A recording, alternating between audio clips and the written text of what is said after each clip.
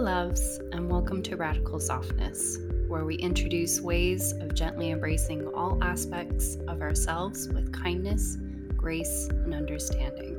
So that we can do the work necessary to expand upon our own personal growth. I am Ruinous Rapture.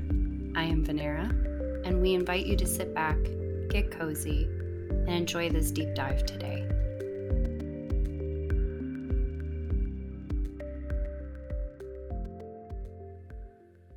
I hit the record button. Hello. Yay! Hello, Venera. Hi. How are you? I've had a lot of stuff go down in the last couple of weeks. Yeah, I mean, I know some of it's been not so good, but some of it is exciting. So I'm happy for you for the more exciting things. Yeah, I'm finally getting to a point where I can be excited about it, whereas before it was very anxious and scared, but now I'm feeling more stable in myself. That's good. I am really glad to hear that.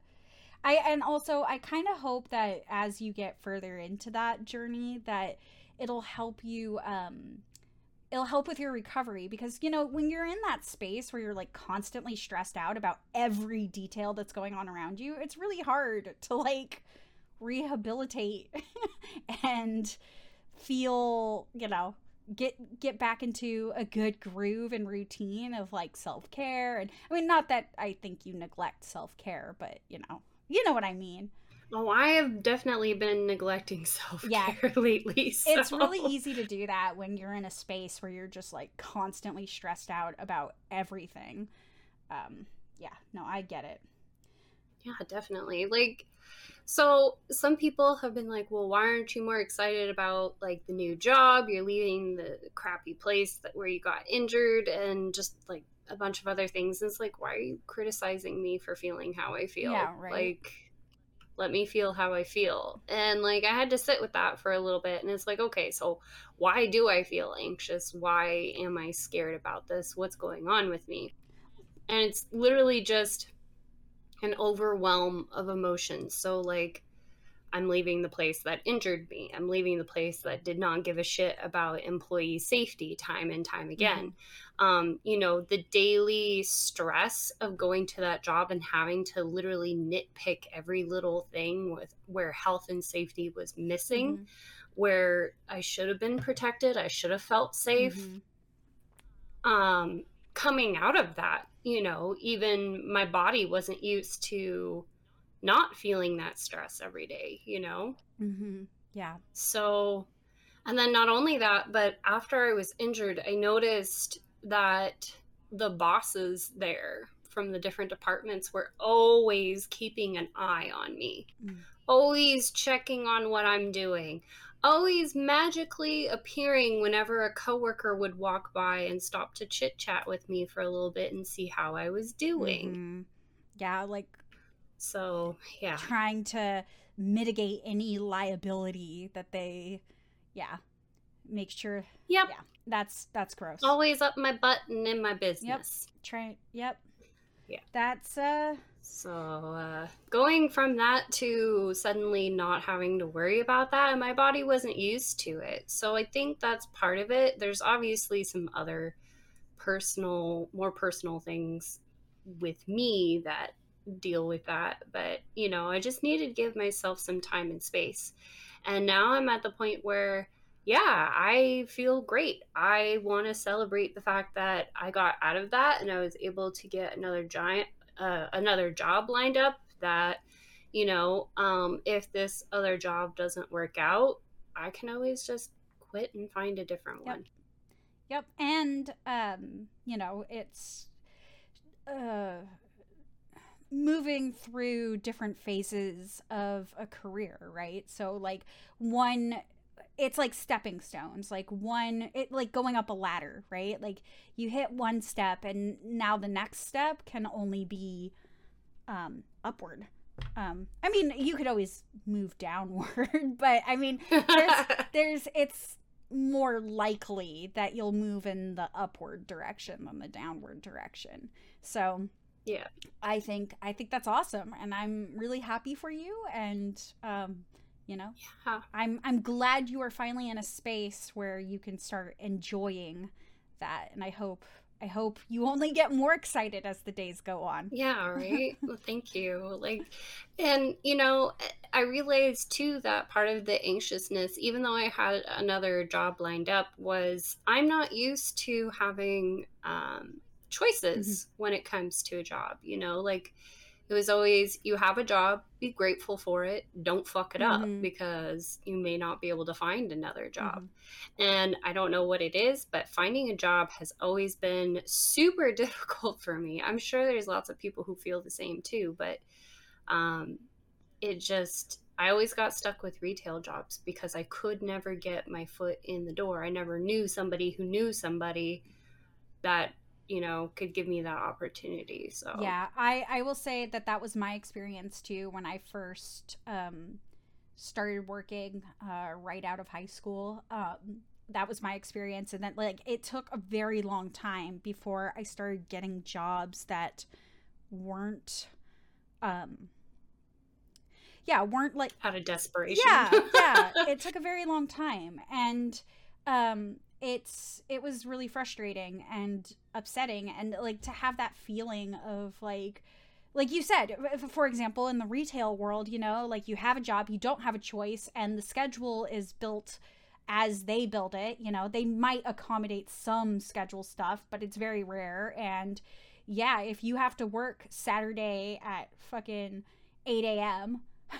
the day after your birthday, you know, well, too fucking bad. Or even on your birthday too, you know? Yep.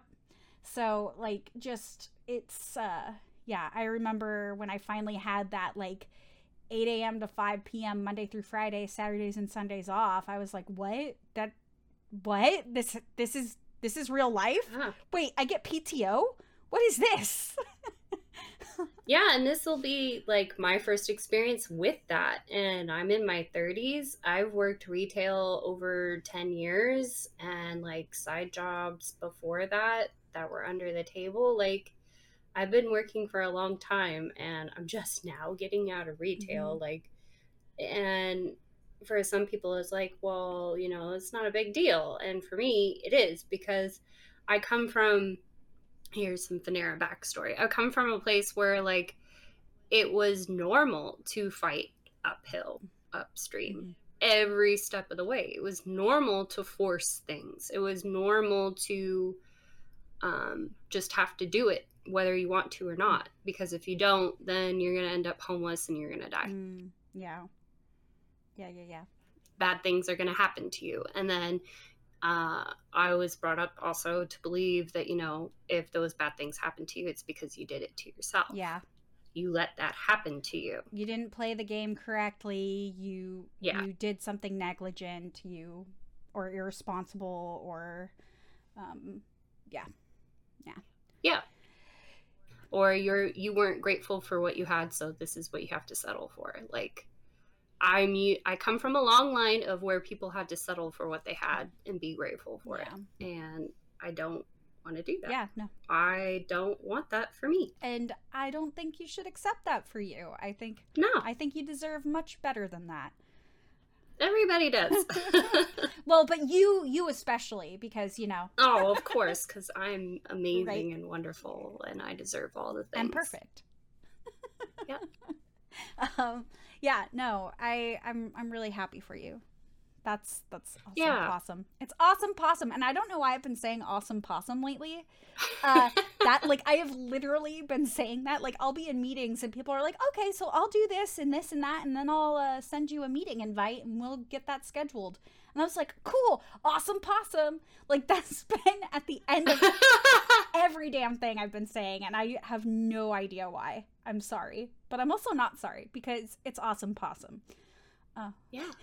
Actually, speaking of possums, my friend sent me a shirt, like an image of a shirt, and it was a picture of a possum, and it said, "Live ugly, fake your death, eat trash, get hit by a car." And oh my god! And I was like, we call that the American dream.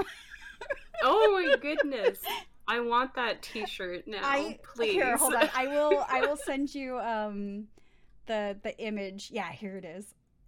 We'll have to put that up in the Discord, yeah, too. No, it's pretty good.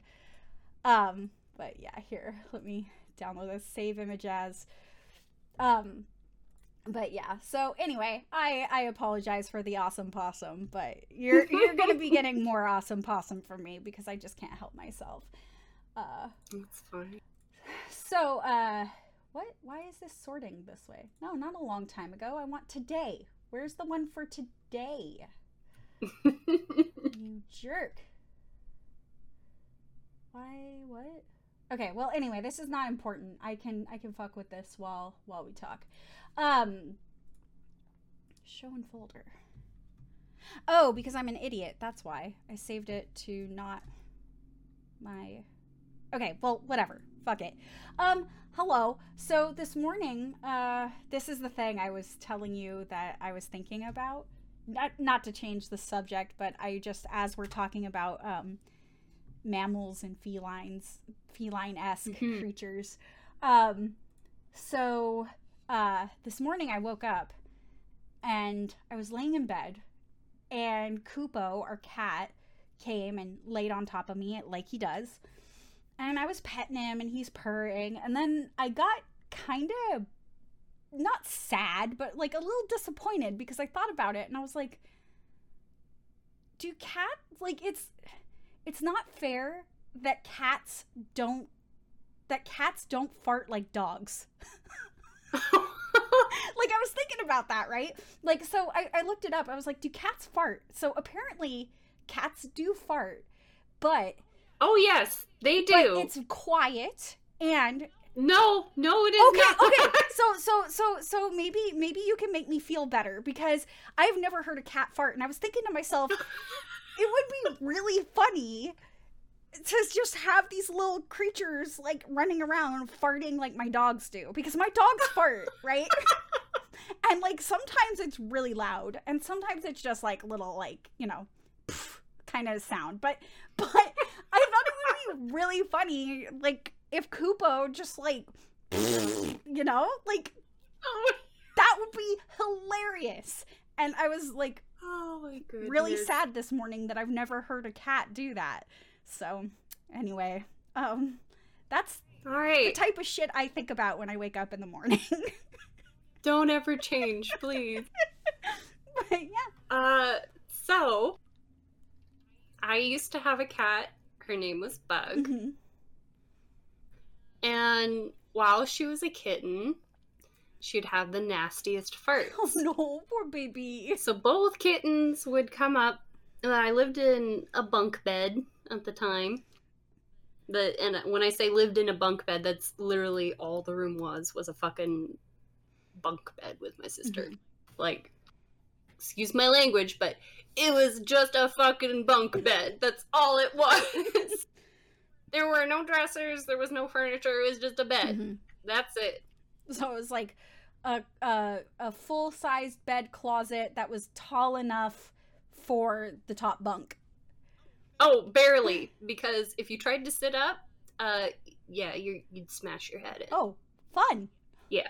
So just barely. Anyway. So both kittens would come up to the top bunk bed to sleep with me, and Bug would let one rip.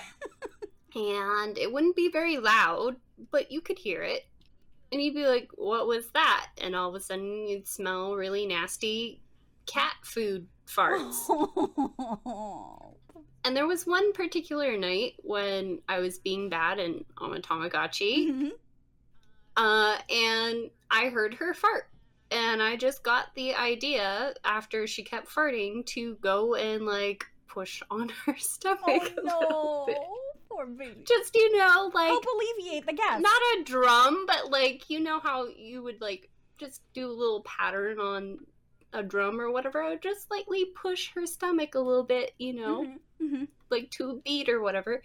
And, yeah, the farts matched to my pressing on her stomach. Oh. That poor cat. Aww. And it startled that's Oh, so that's the best part. So I was talking to Jordan, like I had this thought in my head and I was thinking about it, and he woke up and I was like, I was telling him about how I was sad that that I've never heard a cat do that, right? And then I was like, but you know what? It's probably for the better that they don't do that, because, you know, sometimes my dog will fart and it'll look at its butt and it'll go, oh my God, what was that? Right? But a cat, when it gets the, oh my God, what was that? It just like freaks out and runs across the room. And it's like, so it's like trying to escape its own butt, right?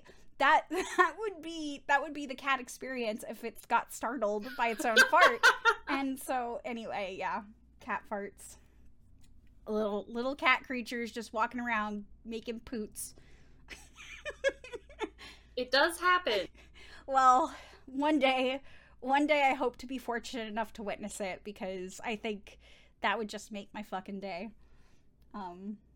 Anyway, yeah. You know, I didn't used to think farts were funny. But as I get older, farts are funny. Farts are very funny. So yeah. What was it the other day? DJ Rebirth, my husband, he was so he has for his in his stream, if somebody does like the lurk command, you know, it does the ICQ uh-oh noise, you know? And yes. He was talking about like creating an unlurk command. And he was like, oh, what should the sound be for the unlurk command? And him and his chat are going back and forth. And then he's like, oh, I know, it should be a fart noise. So I'm like, that's stupid. Like, I'm sitting in the bedroom, like, listening to this on my phone. I'm like, that's dumb. And then he goes to, like, I think he went to YouTube or something while he was streaming. I was playing Rune Factory 5 on my Switch, so I don't know if he was sharing his screen or what he was doing. But anyway, he was trying to find some fart noises. And the very first fart noise he played, I just, like, I busted up laughing. I was like, okay, so farts are funny. Okay. So that is funny. It's not stupid. I'm stupid for not realizing how genius the suggestion was in the first place. So, yeah. Anyway. I don't know. I think farts are a terrorist attack. Okay, like, listen. I've been trapped in a shower where somebody farted while we were taking a shower, and I just about fucking died. Yeah, no, shower farts are the fucking worst. Those are disgusting. Like that early morning first fart. Oh, God. When you know later in the afternoon that food baby's gonna arrive. Yeah. I died. I banned that person forever. I was like, anytime you fart, you gotta go to that room. And you were sitting there because I don't know what fucking black magic you got going on, but when you fart and walk away, it follows you. Yeah, you have to cessate in your stink for a little bit. Yeah. Don't bring it over here. Yeah. It was so bad that, like, when I would visit them at work and, like, drop off lunch or whatever, they would be laughing and giggling with another coworker, and the third coworker would just be sitting there dying. I'm like, oh no, what happened? And he's like, they've got the fans blowing towards me and they're farting in it. I was like, what the hell? Rude. Literal terrorist attack. Yeah, no, okay. So I will say I can't handle if you got a stinky ass, keep it away from me. But like purposely fanning that at your coworker. Oh my God. Just because. Rude. Yeah, that's you should go to jail. Straight to jail. Yes. Straight to jail. I am calling the police. So like whenever we were in the grocery store, they'd be like, hurry up, walk fast. And I'm like, why? They're like, either get ahead of me or walk really fast with me. Why? You'll know. Yeah. It's coming. It's coming. Yeah. Yep. And the funny thing is if we went to the other aisle, I could still smell it in the other aisle. Oh, God. Yeah, they need to get their butt checked. Yeah. Butt and stomach. They've got some warfare capabilities. Yeah. Oh, the coworker would call it the bowels of hell. Like, literal insides were rotting to death. Yeah, you are decaying from the inside. You need... Sorry, side note, if anyone heard that, that's a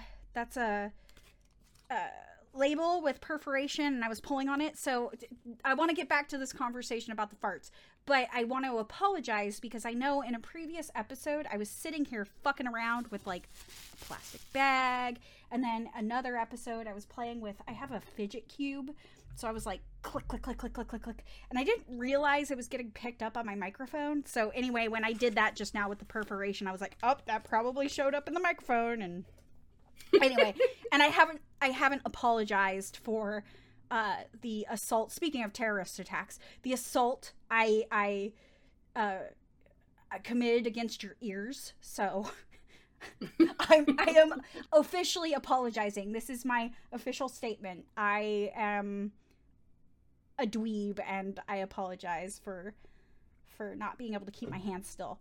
Anyway, yeah, no, that person sounds like they're rotting from the inside, and they need to get their butt fixed. Yes. Although it's probably for the best that they haven't gone to a doctor, because then there'd be official record of it, and then some government would want to like use that for evil. Yep. So it's probably better they keep it a secret. But they should really only use that power for good. Yeah. Instead, I got gas bombed in the shower. Ugh, disgusting. Where I had like shampoo in my hair. Oh, so you can't leave. And soap all over, so I couldn't even leave. Oh. See, and that's the thing too. Like, okay, if you have particularly stinky farts, like, that's one thing. But then to do it in the shower, it's like amplified. It's so much worse in the shower. Well, see, I brought this upon myself, which is the worst part. Oh, no. Because they're like, I really have to fart. And I was like, just fucking do it. Who cares? Well, like, I have to fart. I don't fucking care. I hear you fart all the time. It's not a big deal. Whatever. And then he's like, okay, so I'll let it rip. And I almost died that day. So it was my own fault. I am very sorry that you had that experience, and if you ever need to talk about it, you know, I'm here for you. I'm sure there's a journal entry about it somewhere. Speaking of journal entries, I've been really bad about keeping a journal. Like I have these periods of time where I'm really good about it, where I will keep a journal, and then whatever, and then months will go by and I will just not make time for it. I think part of it for me is space issues. Like, we have space in the house, but we haven't really built the house out. We've been living here for like, what, 2-3 years at this point, but we've never really taken the time. My husband and I are clearly neurodivergent and do not have the attention span or the motivation to make things fancy and nice. Although I need a nice aesthetic space in order to feel comfortable and whatever, I don't to make it yours. I don't prioritize it, which is my bad. That's like a bad self-care thing that I don't do. But anyway, so I think part of it is that I haven't set my space up to be my space. So I don't have anywhere that I feel super cozy to go to. Like I have spaces I could go to, but they're not spaces where I'd be like, oh, I really want to spend time in that room, you know? And the room that I do want to spend all my time in isn't one where it's conducive to like introspection and writing, like a writing surface and all that. So that's on me. You know what your next project is now. Yeah, I've been talking about the room that I'm currently using for my office space for work. I've decided that I want to make that into like, not like a living room. Well, okay, I wanted to make it a living room, but husband was like, I don't want that to be the living room. Yeah. That's exactly what he sounds like when he says it too. So I believe it too. Perfect impression. Nailed it. So he was like, I don't want that to be the living room. And I was like, okay, fine. But then I started thinking more about it. I was like, okay, it doesn't have to be the living room, but I do want to put a TV in here and some sort of media streaming box so I can get some stuff on there. And then I could get a nice little love seat and some side tables and some lights.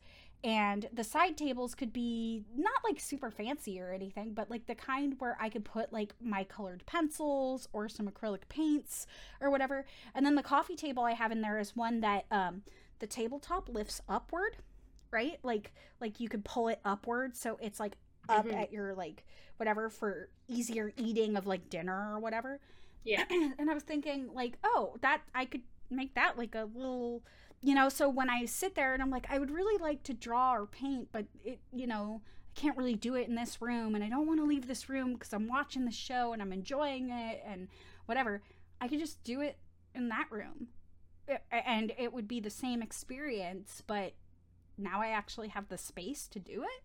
So that's my next project, which means I will have a surface in which to journal.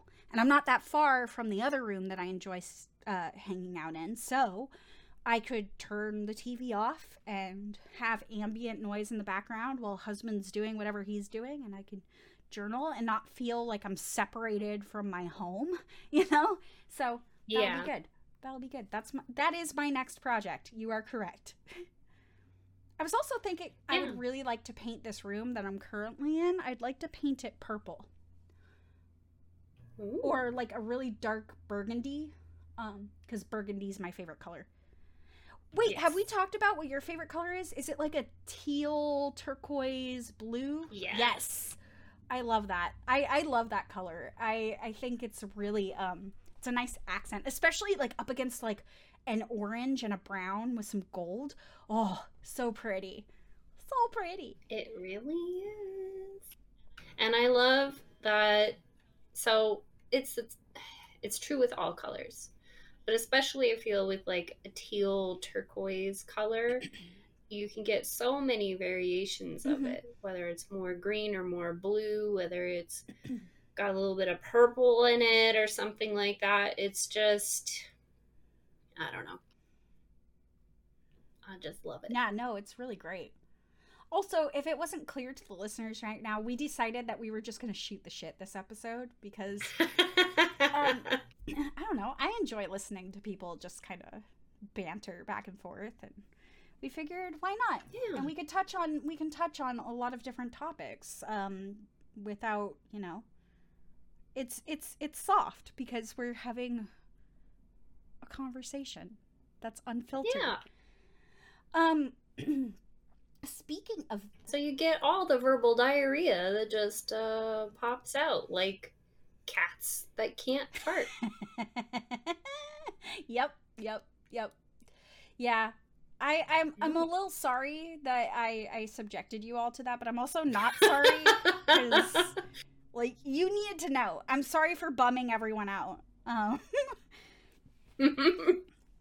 That this was a question in your mind that was plaguing you. Well, you needed to let it out. So when I looked it up, right, Google was like, oh yeah, cats fart, but it's quiet and it doesn't really produce an odor. And I was like, really sad by that, because if I had it in my mind that, like, okay, cats just are incapable of farting, then it would be like a little less disappointing to me, because it's like, okay, it's just something they can't do.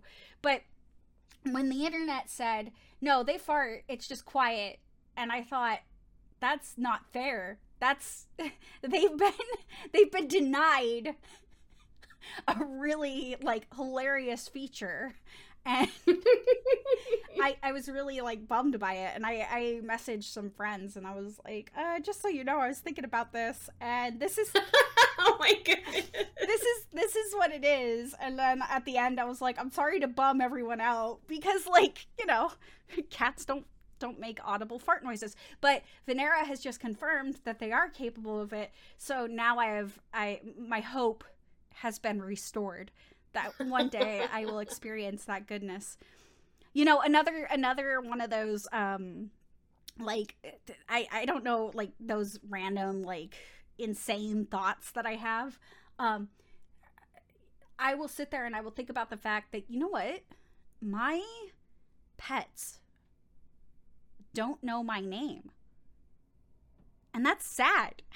They don't know my name. Yeah. They don't know my name. They don't know my name. And Vivi and Biscuit, they don't know what San Diego is. And something else my husband points out, he's like, they don't even know what 9/11 is. I was like, oh, you're right. They don't know history. They don't know history. They don't know like world events, like major world events that we went through. Mm-hmm. Like, that's so sad. Poor things. But yeah, they don't even have like a collective history of dogs to refer to. No, that's so sad. That's so sad. But I mean, my dogs are pretty happy, so I don't think they give a shit. But, you know, yeah. Here I am. I mean, you be too, if you didn't know all that shit. Is that like the definition of the phrase ignorance is bliss? I think so. I mean, if all you do is lick your ass and fart all day, like, yeah, wouldn't you be happy? That would be the dream. I call that the dream. To be able to lick my ass and fart all day. All right, that's like the epitome of life for humans to get to. Let's get there. I think that's actually what enlightenment is supposed to be. That's why, you know, we're encouraged to do things like move our bodies like through and yoga and meditate and all that. It's so we can be flexible and durable enough to lick our own asses and fart and be okay with it. Yeah. I accept this. This is the life I want to live. No, it's definitely not the life I want to live, but I can accept that this is the trajectory that humans are meant to go to. Okay. I'm just not going to be the one, and I'm not going to be alive when it happens, right. And I'm okay with this. Okay, like, I'm not like, oh, I'm really excited to just fart all day. but I like the idea that that's all I'm responsible for doing, you know? That's okay, and also to be clear, I am actually not the farter in our house. Like, yeah, I kind of picked that up. I think they're funny. I do get very offended when my husband farts near me because of what you said. It is a terrorist attack. But I do quite enjoy hearing him fart in the other room and asking him if he needs to wipe his ass. That's my favorite thing. I have a new one you can ask. Yes, what? Did you pee a little? I mean, they're the same muscle areas, right? Yeah. They push on each other. Did you pee a little? Yeah. Okay. That fart sounded really intense. Did you pee a little bit? Do you need to change your pants? Yes. Okay. That is now being added to my list of questions. All right. I'm glad I could help. This is why you're here. To help. I am really great at building off of ridiculous ideas. So as long as you come up with the ridiculous ideas, I will help you build on them. Yay, the snowball. We will take over the world. You know, there's this concept in improv that's called, I don't know what it's actually called, but I know it's like yes and, right? So like one person will say something and the goal is you don't say no. When someone says something, you don't say no because that stops the scene in its tracks, right? So the goal is yes and. So the other person, after one person suggests something, the other person is like, yes, and they build on it. So that's what you're describing right now. Like, I'll come up with a ridiculous idea, and you will help yes, and we will just yes, and forever, and it'll be great. And then, this is why I say I'm a great number 2, and that doesn't mean like, oh, I suck, I can never be number 1. It's just, I have a hard time coming up with an original idea, or like, you know, the vulture scene in Jungle Book. Well, what do you want to do? I don't know. What do you want to do? Kind of thing. God. Like, if somebody comes up with an idea, I will build off of that bitch. Yep. I will build a whole entire empire, and I will get it straightened out and organized for you. You just say the word and we'll go. Yeah, no, I on that point, I'm a good 0.5. I just did it again with the audio stuff. I just started, I don't know if you can hear that. I'm fucking with a hook on the side, so I can't because we're on That's Discord. True.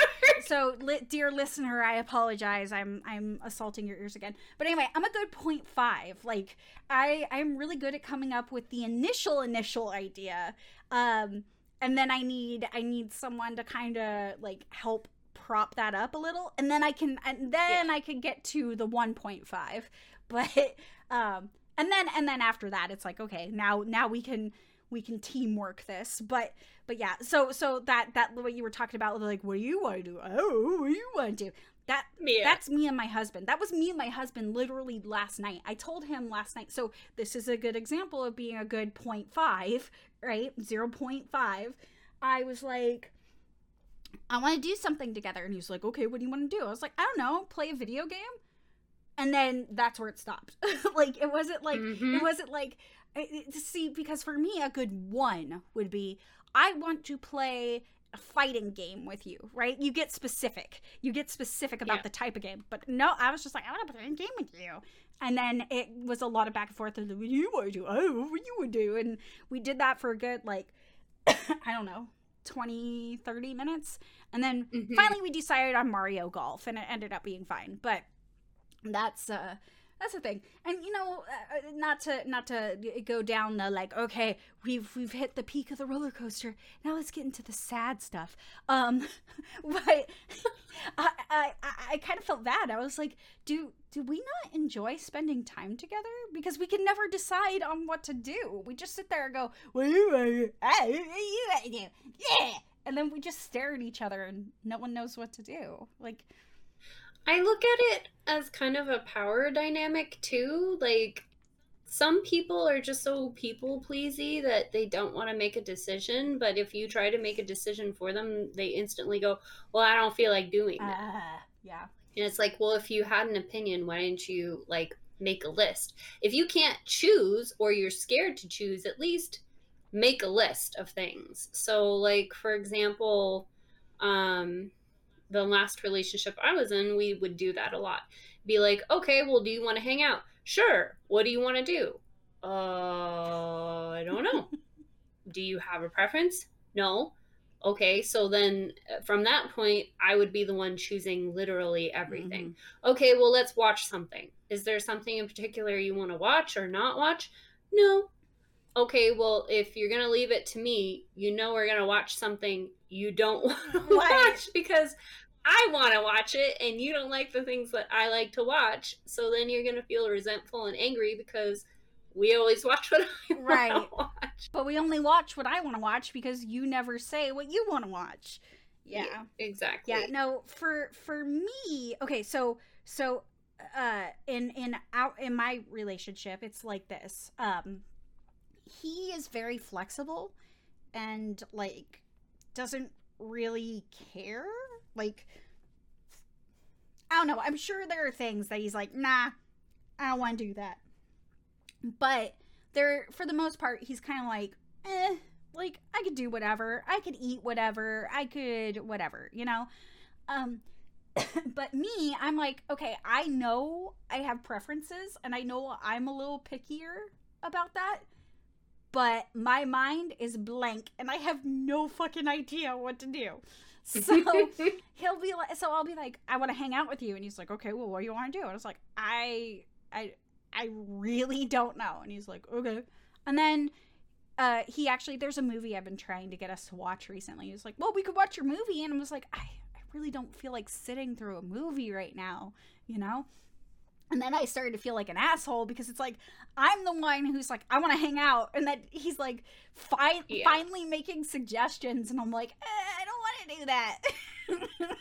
Yeah. But eventually I was like, oh, well, we could play, and then I was like, we could play Mario Party, and after I said it, I was like, oh, I kind of don't want to play Mario Party right now. Like, I want to play something like that, but I don't know what, you know? And then he was like, I guess we could do that. And then I started sitting there thinking about it. It was like, oh, we haven't played that Mario Olympics game since we bought it. And he was like, yeah, we could do that. And then he went digging for it. And then I remembered Mario Golf. And I was like, oh, we could play Mario Golf. And he was like, yeah, we haven't played that in a while either. So we ended up doing that. But it doesn't always go that smoothly. Yeah. So basically for me, I'm indecisive and I have no idea what I want. So, well, sometimes you just want to spend time with the person, whatever that looks like, right? Like, yeah, I would be perfectly fine sitting in a park with a book, laying on a person's lap while they do whatever, you know? Yeah, and that's kind of usually our dynamic is, you know, like I'll be doing one thing while he does another and we're sitting next to each other. But I wanted something more interactive yesterday. And but I'm the same way. Like I'm it's more like I just want to hang out with you. And one of the reasons why I was like I don't really want to watch the movie was, one, I wasn't in the mood to sit still, but two, he has a tendency when we watch movies together to fall asleep. And oh no. That is one reason why I don't enjoy watching movies, cuz I'm like, listen. Like if you're going to fall asleep, that's no fun. Maybe you should start talking during the movie. I do. I will look at him if I notice he's falling asleep. I'm like, why is blah, blah, blah, blah, blah, blah, blah, and then, like, half asleep. You know, and also, hold on, I want to back up a minute. What is it with, okay, I don't want to use this broad brush where I'm, like, painting every man as being this way. But this is something I have noticed that only men in my life do. And I'm wondering, like, what it is about it. Why is it, and I'm sure there are women who do this, but like the majority of people who do this in my life have been men. What is it about when you're falling asleep and somebody asks you, are you falling asleep? That the response is no. Like, why not just be like, yeah, I'm falling asleep. Like, why? No, I'm not falling asleep. Like, what is that? What is that? Guilt? For falling asleep? Is it guilt? I don't know. I guess it could be. I mean, he never really. I've noticed the partners that I've been with when, like, I go to bed or I go to turn something off, they immediately wake up and they're like, oh, what's going on? And I was like, well, I'm getting ready for bed and you were asleep, so I turned this off. Well, I wasn't asleep. It's like, yes, you were. You were snoring. You were snoring. Do you see that puddle of drool right next to your head? Yeah, you were asleep. If you did that while awake, I'd be a little concerned. I don't know. Guilt, unawareness. Who knows? I don't know. And once again, I'm not trying to say that that's only a male trait, but I have noticed the majority of men in my life do that, and I don't know what that's about. Well, it's probably because you've only ever been in a bed falling asleep with a partner that's a man. That's true. So. That's true. Yeah. That is very true. Yeah. So there you go. Painting my experience on to the rest of the world as if it's fact. That's, the very human... Well, it's a fact of your reality. Well, so. And I think it's a very human thing to do, is to be like, well, that's my reality, so it must be truth. Yeah. But no, I like, if I start falling asleep during a movie and someone asks me, are you falling asleep? I'm like, yeah. Because I'm a little babby and I want to go to bed. I'm like, yeah, come on, go to bed, because I can't stay awake. Dang it, my throat's very dry. I think it's this room, honestly. I need to get a humidifier in here. I feel like there was something else I was going to say about, not necessarily that, but we were going down a rabbit hole. I mean, that's... A ruinous rabbit hole. Yes. I was actually going to say that, like, that's the best part about this shooting the shit episode, is that it gives me the opportunity to just, Brain Yeah, dump. squirrel. um, yeah, no, stuff. So, like, So, go ahead. oh, go No, ahead. you go ahead. I want to hear. I was gonna say, like, we were gonna talk about things that have been popping up for both of That's us lately. literally what I was just about to say. So, I'm glad we're on the same page. Yeah. Yeah, so here, how about you go first because you're a little more brain organized than I. I I just pretend to Okay, be. well, okay. Yeah, I am my brain is just a bunch of Scrabble tiles like strewn about the floor and it's like it's like okay, well there are words here somewhere. But you really have to start flipping things over and you kind of do it at random, you know? So, some things I've noticed pop up, and it's probably because, like, I've been doing research on the side for other topics that we're going to be doing, as well as trying to move out into a new space since new job, ended a relationship, and just trying to move on with my life. I've been getting a lot of quote unquote relationship advice stuff on the grams Mm. and also bed commercials. Oh boy. Even though I haven't really been looking for a bed or anything, it's just like, oh, all right, they know. Yep. No, the if it's like the what do you call it where they connect the dots, right? Like, oh, you're Yeah, the algorithm knows somehow. yeah, it's like you're moving. Oh, you probably need furniture. And what's one of the more important things of someone who's moving? They might need a bed, or a new bed because they're like, oh, well, I'm moving. May as well get a new bed. This is the perfect time to do it because mattresses are fucking expensive. Mm-hmm. Stupid expensive, by the way. Like, it's not fair, but I don't know. Like, how expensive is it to manufacture a mattress? It depends on the bed. Yeah. Because I've seen beds anywhere from like $300 to over $2,000. Yeah. No. And Yeah. I've noticed as I've gotten older, I need higher quality mattress material because my back is a piece of shit.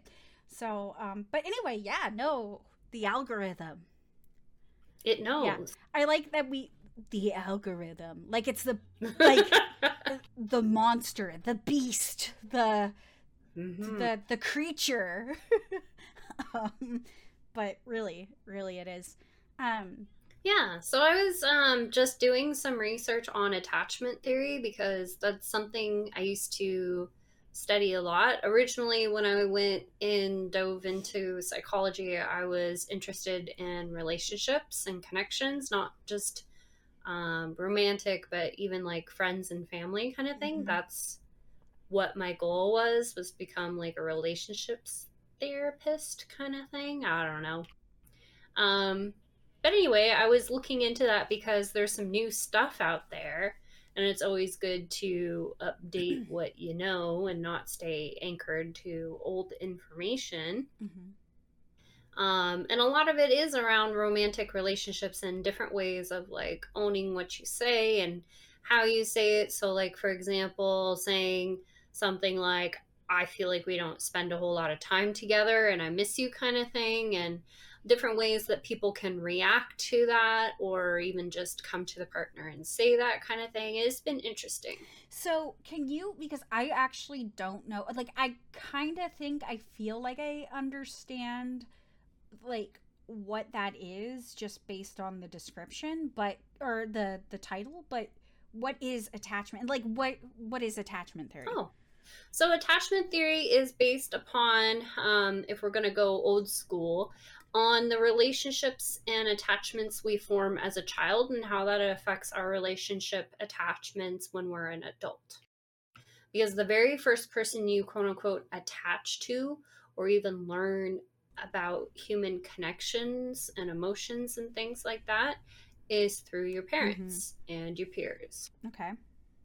And what they have found is a lot of the types of relationship style attachment between the parent and the child when it's a brand newborn baby is reflected in your relationship styles later. So, for example, if you had a parent that was very disorganized, so that could look like intermediate sort of affection and attention. So, say you're a baby and you cry, only sometimes the parent would appear and attend to you. So, growing up, you would have a disorganized or a more aloof attachment, supposedly.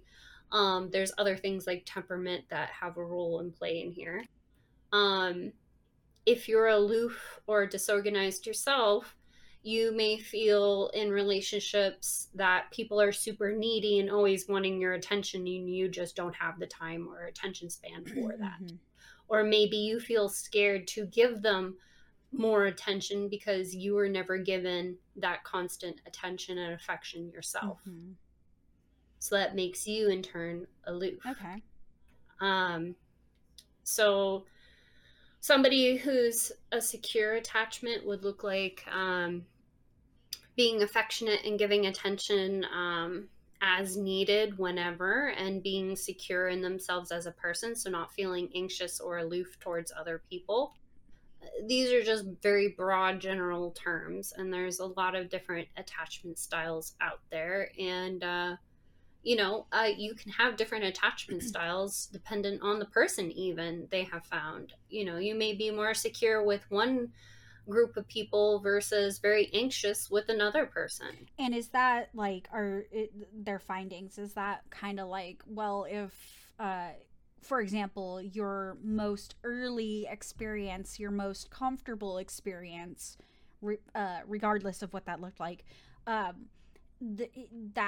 the type of people who more look like that, you're probably going to have a particular attachment style that is more, I guess I won't say like default behavior, because that sounds like not the right thing to say. I think I understand what you're asking. So, like, for example, if you were an anxious attachment because your parent was aloof, you're more likely to go towards something that's familiar. Yes. Okay. So, and the funny thing is, and this is the very classic attachment style, the anxious person going for the more aloof, disorganized. And unfortunately, it's a cycle where the aloof person makes the person more anxious, and then the anxious person drives the aloof person up a wall because they feel needy and all that. It's a vicious cycle. So also, I want to premise this, you will not always have the same attachment style. You can grow out of it, and it's not going to be the same for each person, because originally, back when I first started studying this, early 2000s-ish, it was believed that you only had one sort of attachment style and that was it for everything. But people are way more complex about that. So, like, for example, the last relationship that I had was aloof but also secure at the same time. So, like, I never had to worry about them cheating or being interested in somebody else or making bad decisions with money or whatever, like there was some security in that. But it was also aloof and disorganized in how much attention I got. I never knew how much attention I would get, when I would get it, what that would look like.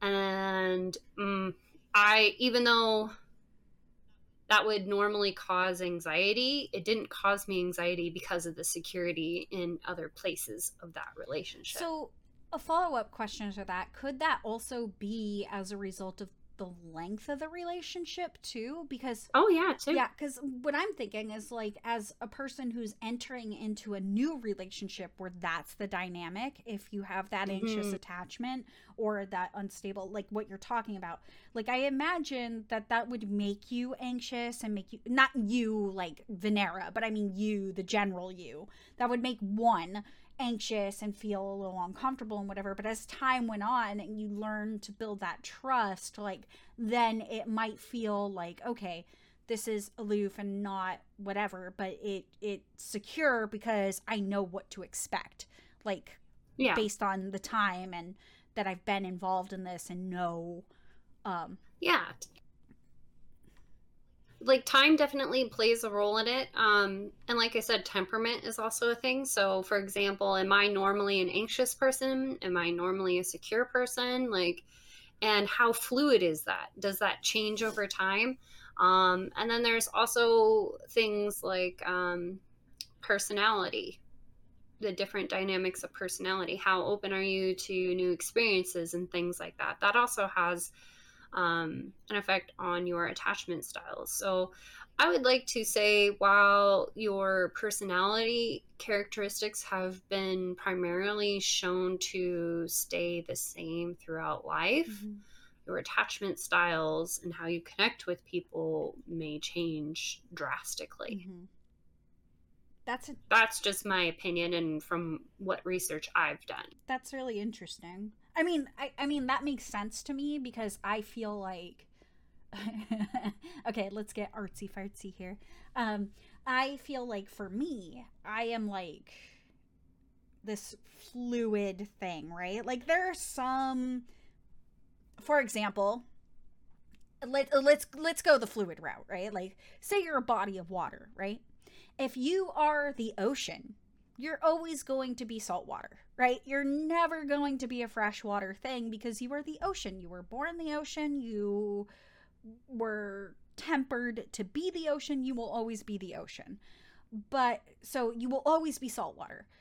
But what you're talking about here is like the with the I'm about to say the word turbulence, but that's like air thing. But you get what I'm saying, right?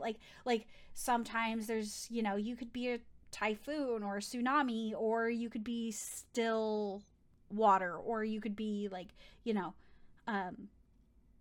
just gentle waves, you know, or you could be closer to the shore, or you could be really deep, or you could go towards, you know, the more shallow end or whatever. So like you have that that ability to be so many different things, even though you are saltwater, right?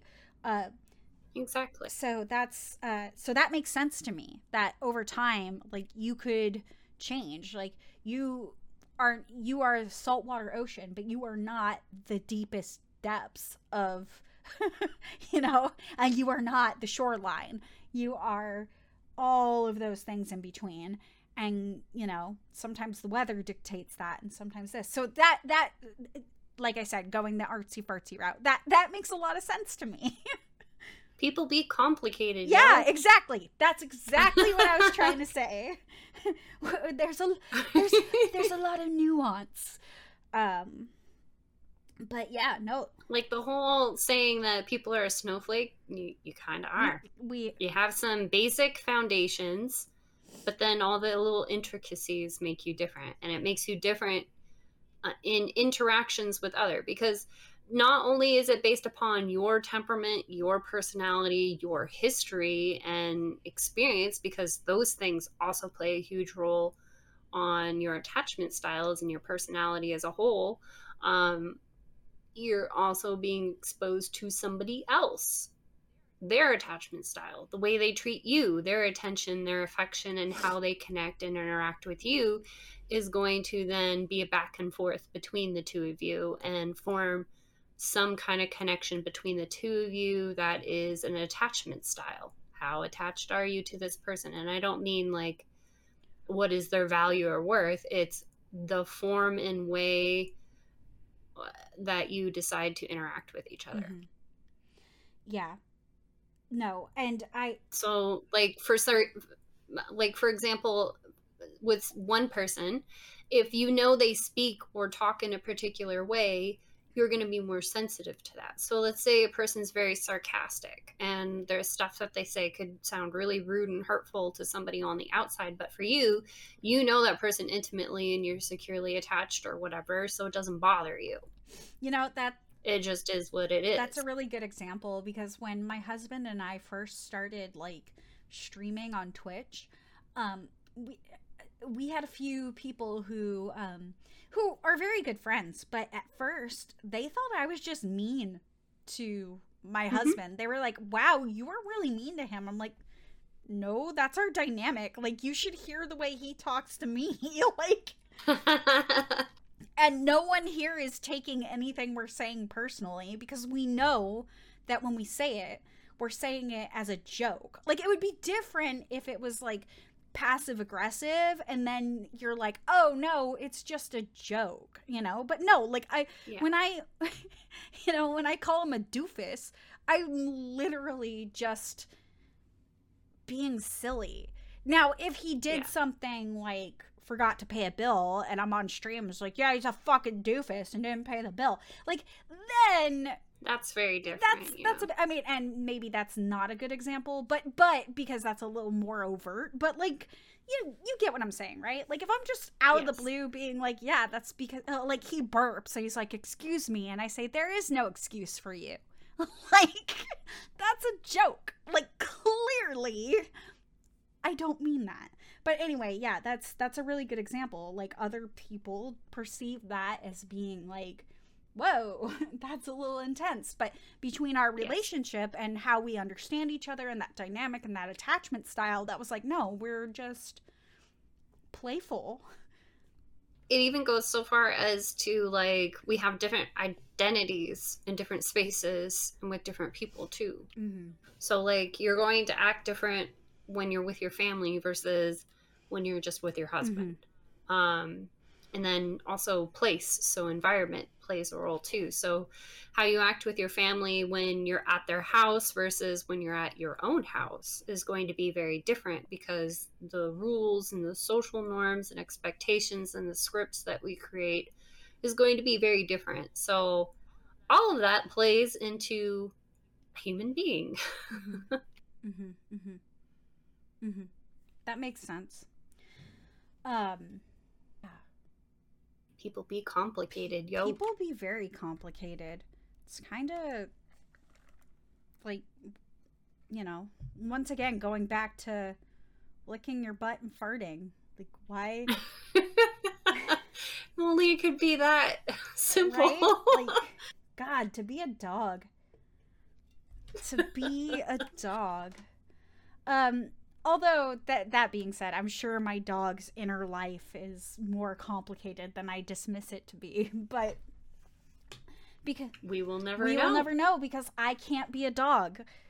I can't live the experience of the dog, and the dog can't tell me how I'm getting it wrong. So yeah, they can't tell you the existential crisis that they go through every time they gotta lick their butt. Right? Or like anytime they can't like, if their favorite toy just gets whittled down to a nub and I have to throw it away, like, what do they go through when I have to throw that out and they can't find it?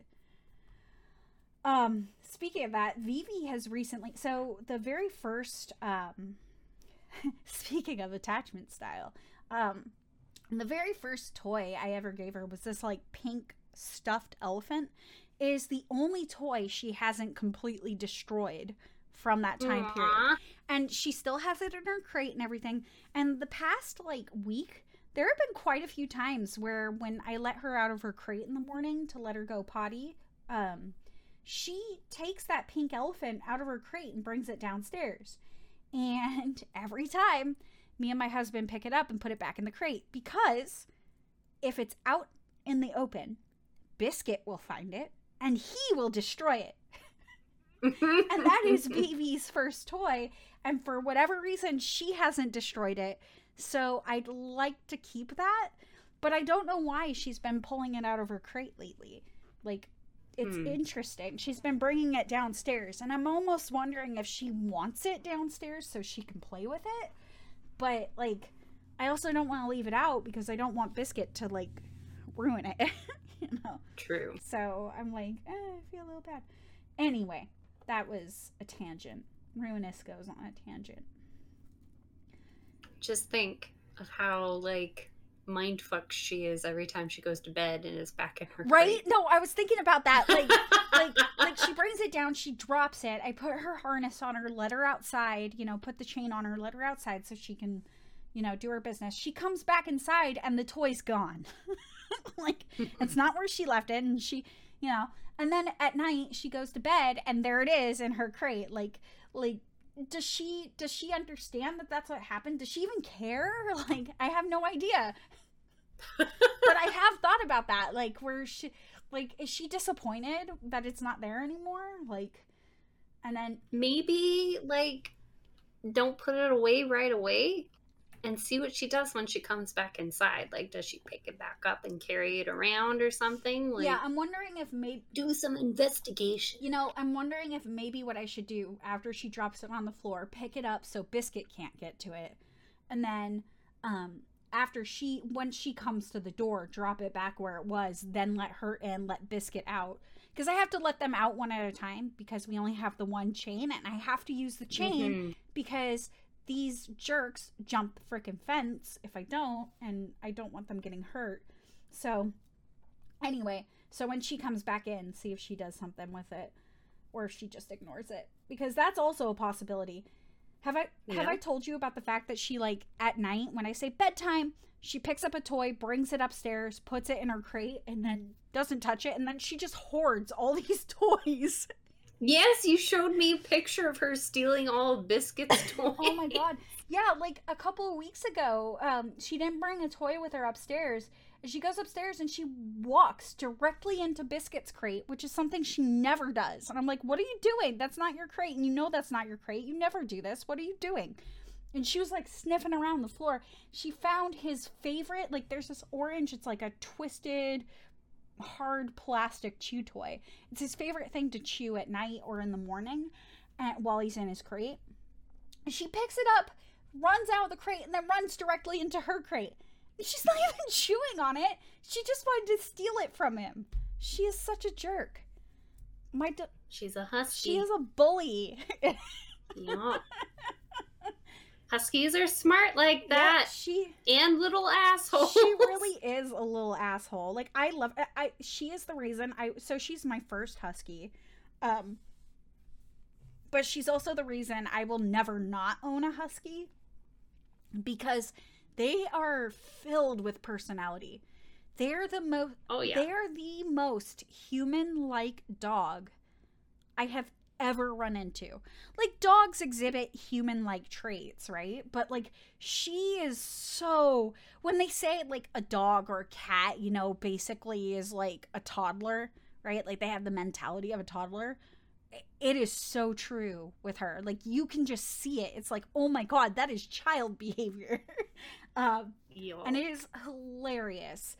But it also sometimes is really annoying. So they have tantrums. Oh god, does she have tantrums? They know when their walks are supposed to happen, and they get pissed when you don't do it. Oh yeah, she gets... Huskies are on a different level. She knows when it's bedtime. Like, so they go to bed at 8 p.m., which, by the way, 8 p.m. is her. Like, she set that bedtime. I did not set that bedtime. That is when she wants to go to bed. And if she is not, like, if we haven't put her in her crate by 8 p.m., she gets, like, really bitchy. Like, I have never seen a dog, like, cherish sleep as much as she does. Like, oh my god. Anyway, I'm sorry. We were talking about attachment style, and I went down... This is the rabbit hole. So, now that you bring up sleeping and animals, my cat... is the best, worst alarm clock. Oh my god. I don't know what it is, but she is like right on the dot every fucking morning. 5 or 4 in the morning when I would get up for work for my last job that I recently quit. If I was not up, she would jump up on the bed, get on my chest, and meow and yowl in my face. God. Kupo does stuff like that. It is so like and then on the weekends, so she double dips. She's figured out how to do this. I would get up and I would feed her. Curtis, when he would get up, he would feed her. So So she would beg for food like she was starving both times. So I stopped feeding her that early because then on the weekends she would try to wake me up at 4 in the morning. Yeah, no, rude. Yeah. Evil. So now on the weekends, she tries to wake us up at 7 in the morning. No. Because she wants her food. Bad kitty. And she will go over and like jump on him, crawl all over him, and scream in his face. And I'm just like, yo, shut the fuck up. Until I get up, feed her dumb ass. Mm-hmm. And then when we like officially get up and move around, she acts like she never got fed at 7 in the morning. Like a furry little asshole. Yeah, Kupo does stuff like that. He actually the other day like was so okay, I've been having issues with sleep lately. Like I haven't been able to sleep, and although last night was okay, I went to bed and I was able to go to bed. But most of the nights this past week, I've had a really difficult time. Like I'll lay in bed and it's like, okay, this is just not happening. But a few nights ago, I was like tossing and turning. I was up like until I want to say like 3:30 in the morning. Like that was the last time I looked at the time. Like it was just bad. And I finally fell asleep. And then here comes Kupo at 6 a.m. screaming. Yeah. And I'm like, okay, I'm just going to ignore him. I'm just going to sleep and ignore him. And then every now and then he does this. He doesn't do this all the time, but every now and then he does this. He hopped onto my bedside table and just knocked my lamp over. Like, just knocked it over. I'm like, you son of a bitch. And I was not happy because I had literally just fallen asleep. I'm like, what? Now I'm like 2.5 hours asleep and you're waking me up. Like, why? Why do you hate me? Like, yeah. And then, of course, after all that commotion, because Jordan, it woke Jordan up and he was like, fucking, and he put food in Kupo's bowl and that kind of stopped him. But then, of course, Vivi was like, I need to potty, which she never does that early in the morning. And she's like whining. She's like, and huskies, she rarely whines and makes noise unless like you're playing with her or she wants something. So she's in her crate doing the husky sounds. Yes. Yeah. And I'm like, oh, fuck it, just everyone stop. Please, I need some sleep. Poor dog. She needed to potty, but still, like, why? The day that I get no sleep, you do this to me. And the weirdest thing is, Boo has always been like this. If I was not up at a certain time and she knew that I was supposed to be, get in my face and start screaming at me. Whether it's for food or not, she knows I'm supposed to be up and she's like, get the fuck up. You know, Kupo used to do that back when we lived in San Diego. He used to do that, but for my bedtime. He used to, like, follow me around the house and scream. Oh, yeah. And scream at me until I went to bed. Like, he's like, She used to do that, too. You're supposed to be in bed right now, young lady. It is past your bedtime. And he would just scream at me, and then I would go to bed, and then he would cuddle me in bed. Yep. Boo would do that, too. She'd get super pissy if I was not in bed at a certain time. Yep. It's your bedtime. Why aren't you sleeping? This is me time, Mom. Go to bed. But yeah, like at 5 o'clock and 8 o'clock, she wants food. And if she doesn't get food, she's gonna raise hell. She'll whine throughout the day and pretend like she's starving, but she's not. Yeah, so Kupo can free feed because we have his food like sitting in the like on a counter that Bandar can't get to because Bandar is a bit older and he can't jump that high anymore. But I mean, he can still jump pretty high, but he can't, like, he can get onto the bed, which is up pretty high, but he can't get up onto like countertops and shit. Or maybe he can, and he just doesn't want to. But anyway, Bandar we've had to put on a feeding schedule, and Kupo is attuned to that feeding schedule, so he will scream at us if we haven't fed Bandar yet. I mean, Bandar screams at us because we haven't fed him yet, but like Kupo will start, and then it becomes this cacophony of stupid, like, like it just, yeah. And we're like, we know we haven't fed you yet. Don't worry, we haven't forgotten. We're not starving you on purpose. Yeah. Yeah, fucking cats. Down the rabbit hole we go. Yeah, right? Freaking cats, though, man. So when you were talking about free feeding. Yes. I used to do that back when I lived with my mother and we had 7 cats. Mm-hmm. We would have free feeding, and they all got along enough to eat in the same spot. But after a while, we noticed a big giant pile of barfed cat food. Oh no. And I don't mean like a hand sized. No. Or even a fist sized. Yeah. I mean like a big giant plastic shopping bag size of barfed up cat food. Yeah, someone was gorging themselves because resource guarding. That's what that sounds like. Yes. So we could never figure out who it was until right before I was moving out.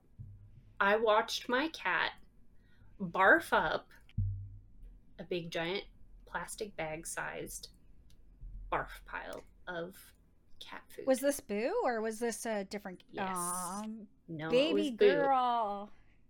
I don't know how her body handled all that food. Yeah. And then she started eating it afterwards. Ugh. And then all the other cats would come over and start Yeah, that's a thing. That is a thing. Like it is. Like if Kupo or Bandar or Biscuit or Vivi pukes, the other dog is like, oh, well, first the one that puked is like, I'm gonna put this all back in my body, and then the other one is like, here, let me put that in my in my body. Yeah. No, So I looked this up, and apparently that's something that cats do in the wild, is they will eat as much as they can all at once, and then later when they're in a safe spot, barf it up. Wow. And then eat it at their own pace.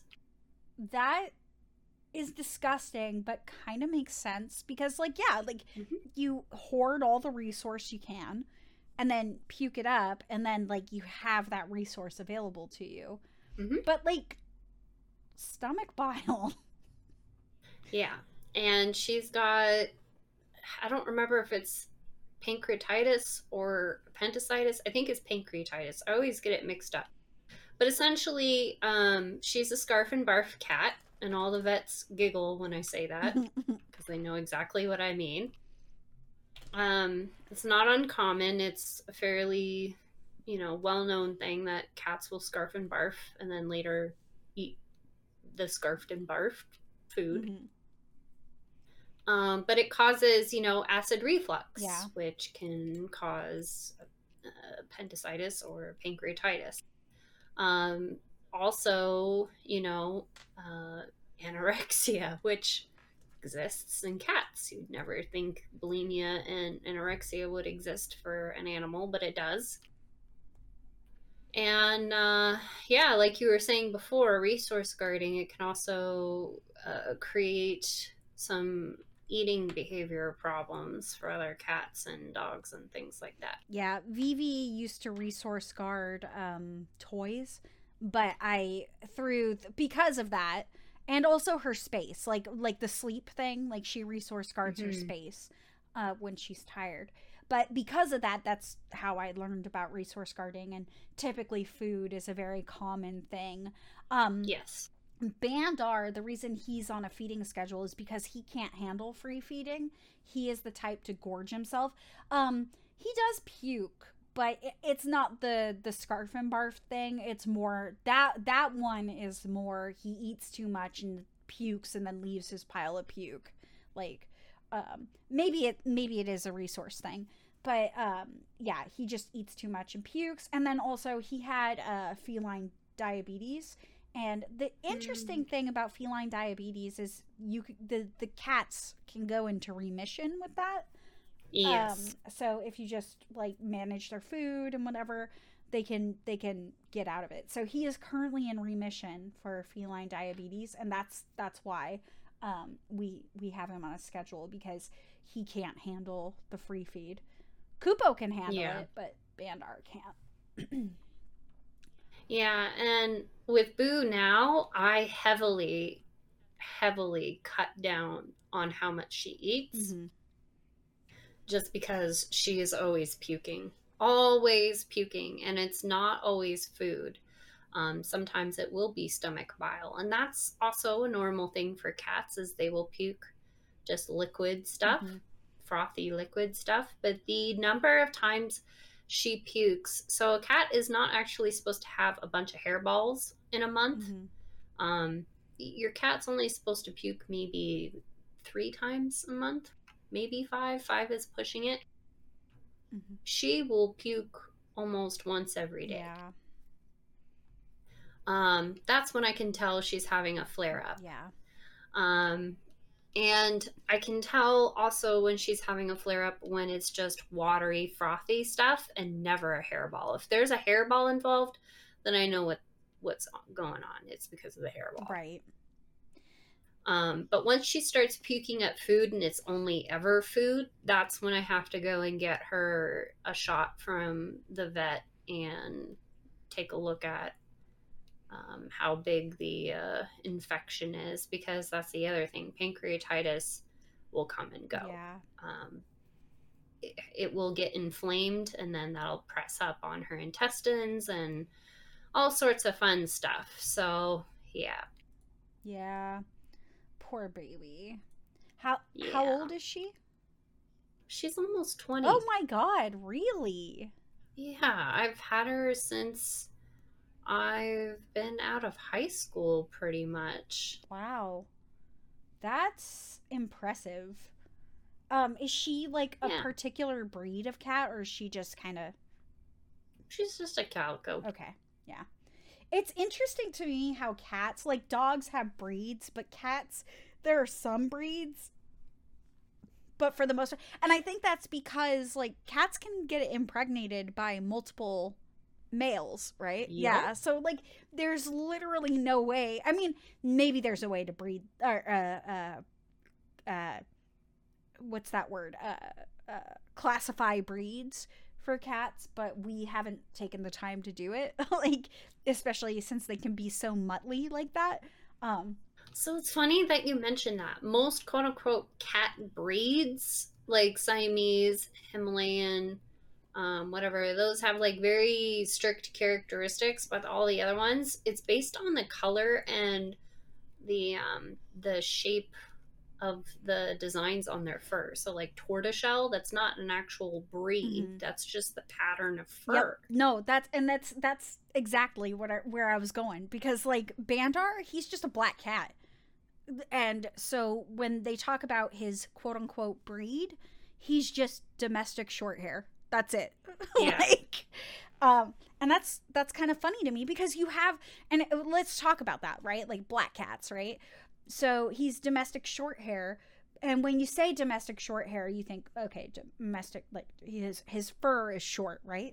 But his fur, it's not short like the short, because there's different levels of short, right? When it comes to cat hair. Yeah. His is kind of fluffy for short hair. But then you've got really long hair, black cats and all that. But you're right, it's based on fur length and pattern. And yeah, it's amazing to me. But like, yeah, or even like the size of the cat. So like you can tell when it's a Norwegian forest cat versus a Maine Coon. Yeah. Which is based upon the size and the shape of their face. Yep. Yep, I think Kupo is closer to Norwegian forest than Maine Coon. But yeah, that's exactly it. Because his coloring is between the two. Uh, yeah, So weird. it really is. But like, of course, his fur is shorter, so like, it's like calling him a Norwegian forest cat feels uh yeah, it just feels weird. Okay, yeah, yeah. And then they've got like those pygmy cats too, like the super tiny ones. Oh yeah, I've seen that. Like I think they're really popular over in Japan, I think.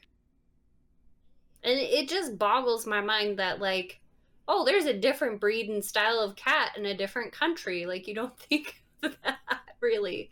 Like the English or like European badger versus the badger in North Yeah, I was America. just, when you said that, I was gonna say like foxes or Hmm. different pandas, even like the red panda versus like what we know is the typical panda bear. Like that's regional. Um, Yeah. And even like things like wild dogs. Very different in Australia versus in North America, or even horses, like the Scottish horse versus the horse in North America. They look very very different. mhm. I animals make me so happy. I'm glad we've gone down this rabbit hole. Um, Yeah. yeah, no, it's amazing to me. Or like, even so, going down that route, like you mentioned Australia, like magpies, right? Like magpies in other areas are way different than the magpies you would experience in Australia. And some of that has to do with not just their size and what they look like, but also their behavior. Hmm. Magpies in Australia, from what I understand, can be pretty aggressive. Well, they're aggressive here too. Do you have magpies in your area? Oh my Yes. goodness. So I have not. So coming from Portland, Oregon, where we had a lot of crows, Uh huh.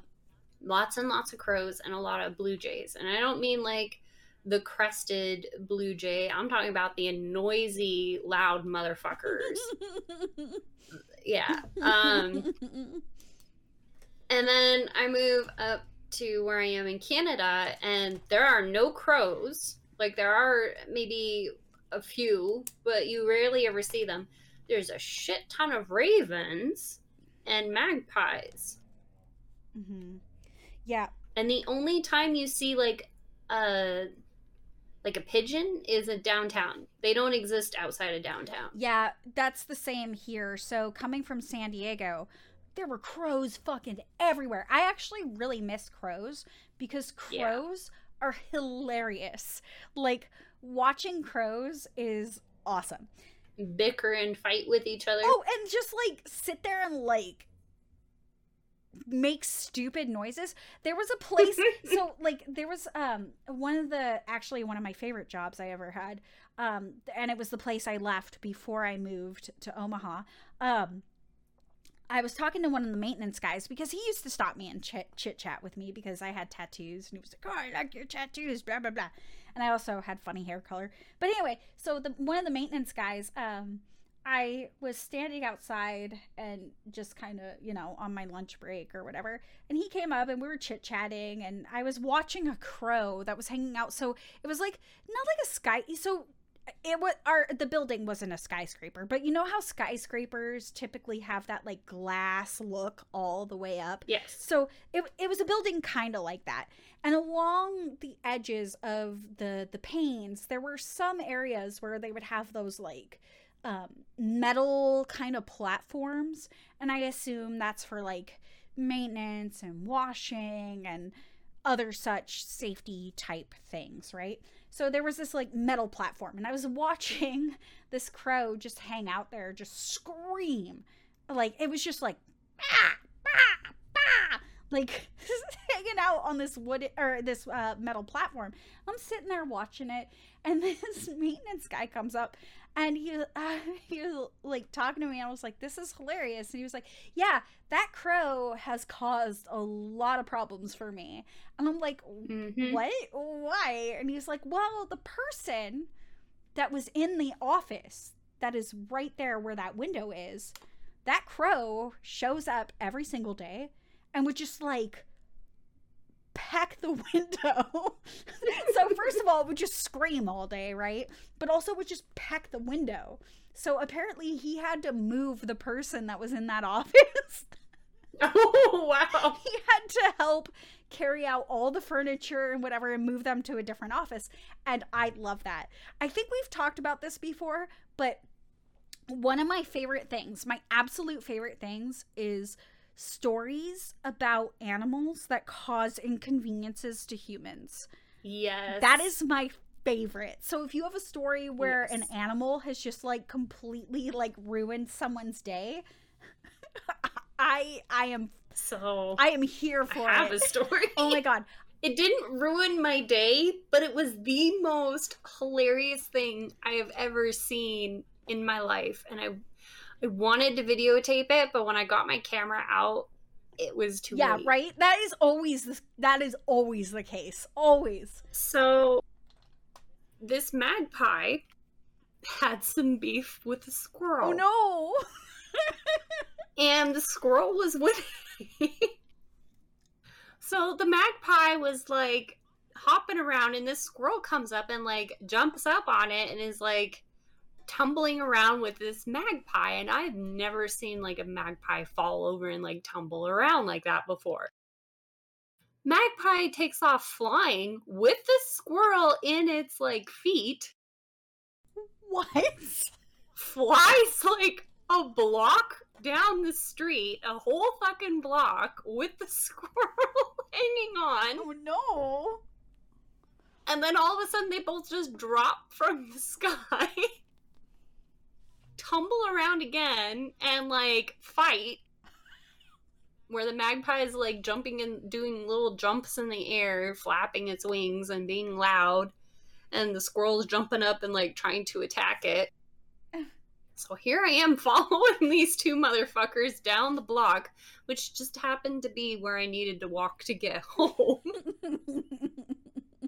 And they're just fighting for like 2 blocks. The same thing, like the magpie would take off and the squirrel would be at its feet. Oh no. Eventually, the magpie got away, but it was missing some feathers. Right. Like there were feathers all along the way. I'm just laughing, and then all of a sudden the squirrel turns and looks at me. I booked it. I'm like, I don't want anything to do with you, squirrel. Yeah, right. Leave me alone. That squirrel was like, "Want some?" You're like, "Nope." It was. It looked directly at me and it's like, "What, bitch?" And I'm like, Who else? nothing. Just money, my business. Bye. Who else wants some? That is hilarious. Yeah, no. There was another time where I saw 2 magpies picking on a cat. Oh no. Yeah, this scraggly looking cat, and I went and like fought them off, and they wouldn't leave this fucking cat alone for like all the way up and down the street. Even though the cat left. And I know magpies are really like aggressive if you're near their nest or fuck with their nest, but usually they fuck off after a while. Yeah, I'm wondering if that cat probably had been a repeat offender.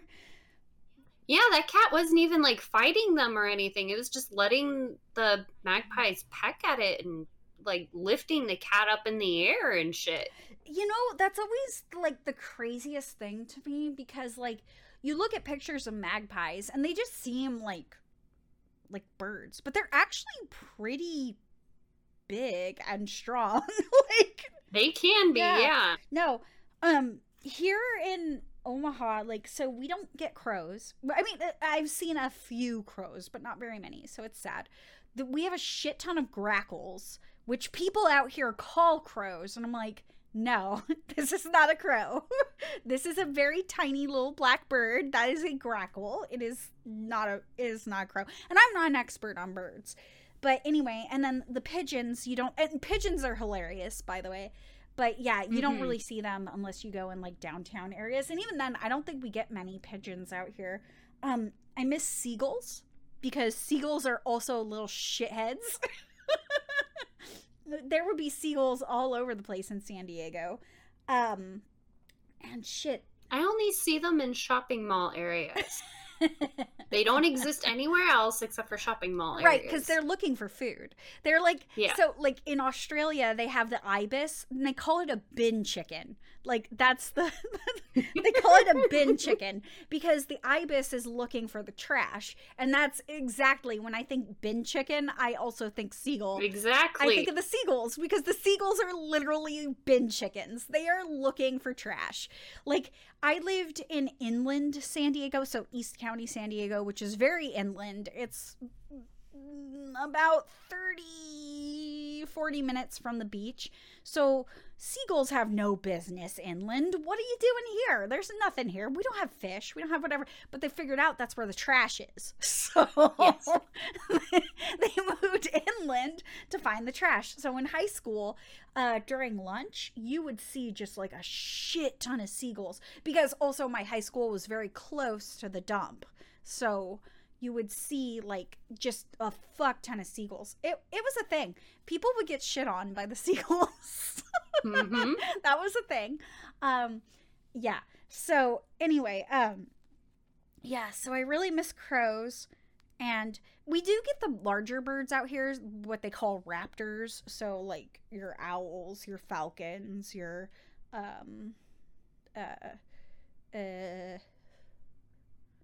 I think osprey. Yeah. I don't know about osprey, but I think no, ravens aren't. They're not raptors. They're still in the corvid class, right? Yes. Okay. Well, anyway, we do have some ravens out here, and I have seen some, and I could tell because they are not like I've seen some crows out here, but you could tell it's a raven because that motherfucker, like, you're like, yeah, you are not a crow. So when I look at a raven and a crow, I actually can't tell based upon size which is which, because back home, crows were huge. Mm-hmm. It's the sound, though. I can tell from the sound, like the caw-caw, like annoyed motherfucker sound versus the very guttural, caw. Yeah, ravens have a very different call than crows. But like out here, like you could tell the distinct difference. You're like, yeah, I think there's also something slightly, actually, I'm not going to say that because now I'm questioning myself. So I'm going to keep my thought to myself. But yeah, you can tell. So I've only seen, and not up close. I've not seen it up close. It's been like, probably about, I'm bad about estimating distance, like across the street and then like several feet. Like you could just tell, like, you are not a crow. You are way too big to be a crow. Like not even like, oh, you're a large crow. like no, you are definitely not a crow. But yeah, so I've only seen a couple of those. So that is to say, like, seeing crows out here, I've seen ravens out here, but not very many. The most we get are a lot of grackles. But we do get a lot of, especially during the winter months, cardinals. Like the red ones, the red with the crests. And they are fucking majestic as fuck. Yeah. Cardinals are amazing. I've only ever seen one, and it was in Ohio a long time ago. Oh, God. Yeah, I love seeing the cardinals. They are so beautiful. Like, that red? Holy shit. Yeah. So red. Yeah. Anyway, I but, yeah. So I have a bird princess moment. Okay, do it. So, like, domesticated birds fucking hate me. I don't know what it is, but they hate me. What'd you... Never mind. I was gonna make it... I didn't do shit, man. So this It all saw started. it saw you eating sunflower seeds and you weren't sharing, and so like If only it was that simple. they're like, this bitch Um, don't share her sunflower seeds. so it started with my mother's parakeets. She always had to have a parakeet, and they've always been little assholes. And then my cousin had a parrot who was like obsessed with getting out of the cage and wanted like on me, but it was too scared to be on me. Eventually, when it finally got on my arm, everybody's like, "Oh, look, he's like rushing up to your shoulder. He likes you. Like, he really wanted to be around you and everything." That motherfucker ran up my arm, took a bite out of my cheek, and tried to fly off with it. I was imagining, like, That bird hated me. I was imagining you were gonna say that, like, oh yeah, you tried to peck my eye out, which I would have expected. Like, he would have been like, No. but no, He tried to bite my cheek he and take off with he it. like grabbed your cheek and tried to fly. Yes, with it in his mouth. What a dick. And parrots' mouths are fucking sharp. Yeah, no, They hurt. yeah, no. Even we had a oh my god, we had a parakeet, but what's the other one? Cockatiel. Yeah, like yeah, and those are little tiny little beaks, but yeah, they fucking they hurt. hurt. That hurts. That ain't nice. Like even a chicken pecking you, that hurts. Yeah. Yep. So, so my fairy princess moment. Wild birds love me. Domesticated birds fucking hate me. So I went to a place called Diamond Lake. It was a place that my mom would regularly drag me and my sister out to. And on one of the days that they were going to go fishing, which, by the by, is something I hate doing. I don't enjoy it. Yeah, no. I enjoy going out on a boat on the lake or the river, but I don't enjoy the actual act of fishing. Mm-hmm. Anyway, so I stayed and was just reading a book, and we had a bunch of nuts and stuff, so I was eating that, and I noticed a bunch of birds suddenly like appearing everywhere. Ever since I've had braces, I've been able to like whistle through my teeth. Oh, nice. And I could mimic some of their calls. So I started doing that and like put some nuts in my hands, and I actually got a bunch of birds to land on my shoulders and my arms eating out of my hands. That's awesome. It was pretty fucking cool. So you should there's an artist who I love. His name is Scott Radke, Radke. He is amazing. He used to paint, but now he does sculptures and stuff. But his Instagram, when it finally shows up in my fucking feed, he does have some like slow motion video of him just holding his hand out full of birdseed in the middle of the woods, because he lives in the middle of the woods, and just like random birds will like land on his arm and just eat seed out of his hand. And it's amazing. Like, it is the coolest thing. I am jealous. Yeah, like, we get deer in our front yard and stuff, but like that only happens while I'm sleeping. So like, we'll look at the security cameras at like 3 a.m. and there are deer in our front yard. And mostly it only happens during the winter months. But like, we live right across the street from this like area where like wild turkeys, deer, I'm sure other wild animals, but like every now and then when you drive down the street near us, you'll see like a whole like group of wild turkeys just walking around.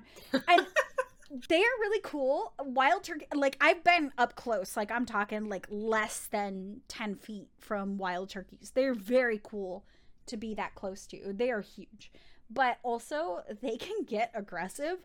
So it's it's like this respect of like, I am really excited to be this close to you, but I am also scared. And so, you know what I just realized? We've reached peak old people. Oh, no. You know, grandpa always excited bird watching, trying to get you to look in his binoculars to see the fancy bird and shit. Okay, hold on. We're old. We're officially old people. We're excited. Okay, but listen. Actually, I was talking about this the other day. Like, so it came up, someone mentioned that the orb weavers by their house, and I got really sad because I realized, like, oh my god, it's been like a couple of years since I've seen any orb weavers. I used to see really cool spiders and really cool fucking moths. Like, I'm talking big moths. Like, I told you. Yeah. Like, I tried to breed moths for a little bit. Like, the big ass moths. And I used to see those all the time. And now, like, the past couple of years, I haven't. And I realized, and I mentioned that, I was like, why the fuck? We haven't seen any orb weavers or moths or anything. And my husband pointed out, oh, yeah, because we hired an insect control company. Because we were getting ants. And our windows, we need to replace some windows and doors. So we were also getting flies and things like that. So we have a pest control thing that like comes around and sprays, and that's why we don't see any of those. I got really sad because I love, so in addition to the birds and the turkeys and all that, like, I miss the bugs. Yeah. I don't see any bugs. Yeah, anymore. I don't ever really see very many butterflies or moths around here, and I don't know if it's just because it's too cold up here. Like, you get the tiny little moths and the occasional butterfly, but like there's not very many, to the point where like the university I went to started its own apiary because they're trying to bring the bees back. So you'd think being in like flat plains and wildflowers there'd be a bunch of bees, and no, because they just keep dying. Yeah, I was gonna ask, so did you used to have like the really like fun moths and stuff like that, or back home? Yes, but I mean where you are right now. But back home is like the breeding ground for that kind of thing. Yeah. Here, no. Okay. So, I went from being West Coast to not very far from the West Coast, but what's the word for it? Just the zone of wildlife and plants and everything. So being in Portland, Oregon, that's around mountains and it's by the ocean and everything. It's essentially breeding ground for forest insects, birds, all sorts of things. Whereas now I'm in like the flat plains where it's super windy, gets really cold and really hot, very extreme temperatures and everything. There just isn't a whole lot that can live here. Interesting. Yeah, so there are bugs here, but they just aren't the same. Yeah, because here in Omaha, we're also considered flat plains, and we get the extreme temperatures, but not like in terms of like winter. I think sometimes we get the like extreme negative temperatures, but not like that extreme. I would say the most. Yeah, we get up to -40 with wind chill during the winter. Yeah, I think and it's rare. We get like maybe -30 with wind chill, but like it is rare. I would say most of our winters we usually hit between -2, maybe -12 to fucking 30 degrees during the winter. And I mean +30. So that's us during the winter. During the summer months, it's like between 85 to maybe 100. But there's a lot of humidity. So yeah, there's not very much humidity up here. It's very dry. Yeah, so we get a lot of insects because of the humidity and whatever. I was actually really surprised. So the lake near our house, a couple of summers ago, I was on a run back when I used to run, okay, it's kind of a sad story. Basically, there was a turtle in the middle of the pathway that had been crushed by something. Looked like maybe someone ran it over with their bike or whatever. So this turtle was crushed, and it was dying, and a bunch of people were surrounded by it because they were like, or surrounding it because they were like, oh my god, this is sad, and whatever. But like, I was very surprised, like, how a turtle could survive like the winter months here, because turtles, they require they require, like, I've had box turtles before. They require some heat, and this of course this was more like a lake turtle, like the more water turtles, not a box turtle. But I was very like, wow, there are turtles here. So apparently we have turtles here. We also have frogs here.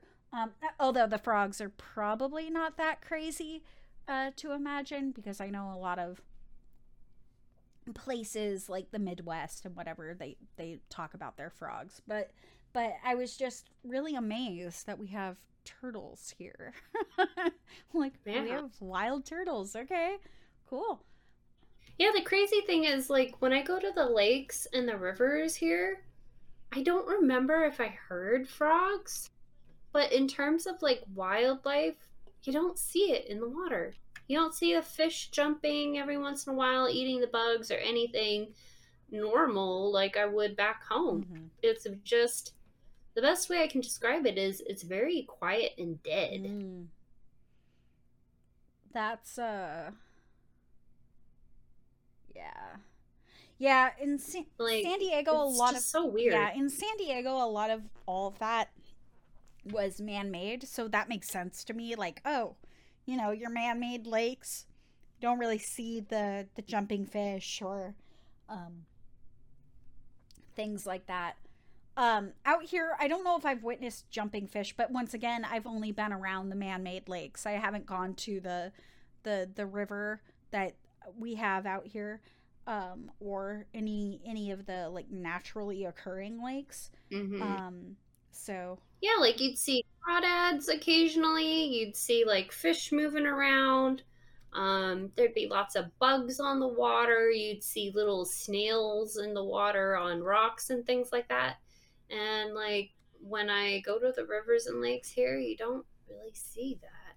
that's sad. You don't see it. Yeah, it's just weird. It's a different biodome. That's what I wanted to say, or biosphere, or whatever. You said biodome, and I immediately thought of Pauly Shore. I haven't watched that movie in forever, and now I'm thinking that may be my mission tonight, because D&D tonight has been canceled for me. So yeah, I might. But yeah, like the most you see for bugs is like fruit flies, yellow jackets, and mosquitoes. Whenever it rains in the summertime, you know a new batch of mosquitoes are gonna hatch. Mosquitoes are so fucking mosquitoes. Yeah, they're so mosquitoes. It's so bad up here too, because like there so I'm sure people have heard the joke that there's only 2 seasons. There's winter and construction. So because there's so much construction here in the summertime, there's a lot of like vacant empty lots that have collected the snow melt. And that's perfect breeding ground downtown, especially for all the mosquitoes. So anytime there's a thunderstorm or it's going to rain, you know it's going to be a new batch of mosquitoes. That's nuts. Yeah, no, it's funny you said that there are only 2 seasons, winter and construction, because that's literally Omaha. Like, because winter, like, just straight up trashes the roads out here. And when I say winter trashes the roads, it's not winter that's trashing our roads. Let's be honest. It's human intervention with winter that is trashing the roads. It's the salt, it's the plowing, it's the vehicles, it's all of it that's just trashing the roads. So yeah, during the spring and summer months through the fall, that you can, because fall really only lasts a week here, yeah, you're just constantly like diverting where you're gonna go because the road is being repaved. And yeah, that's a thing. But like when I go home, the roads are so smooth I fall asleep in the car, but here it's like a bumpy ride. Yeah, actually, I remember when I first moved out here, I thought my car was busted. Like, I was driving down, because I was used to driving that car in San Diego, and I thought the roads there were bad because, you know, everybody complains, oh, the roads are all fucked up, blah, blah, blah, potholes, yeah. You don't know what a fucking pothole is. Let me tell you, now that I live in Ohio, let me tell you what a pothole is. A pothole is something that will destroy your fucking car. You can roll your ankle in it. Yeah, your tire is fucked if you go through a real pothole. Like that, I've had so many flat tires as a result of hitting potholes.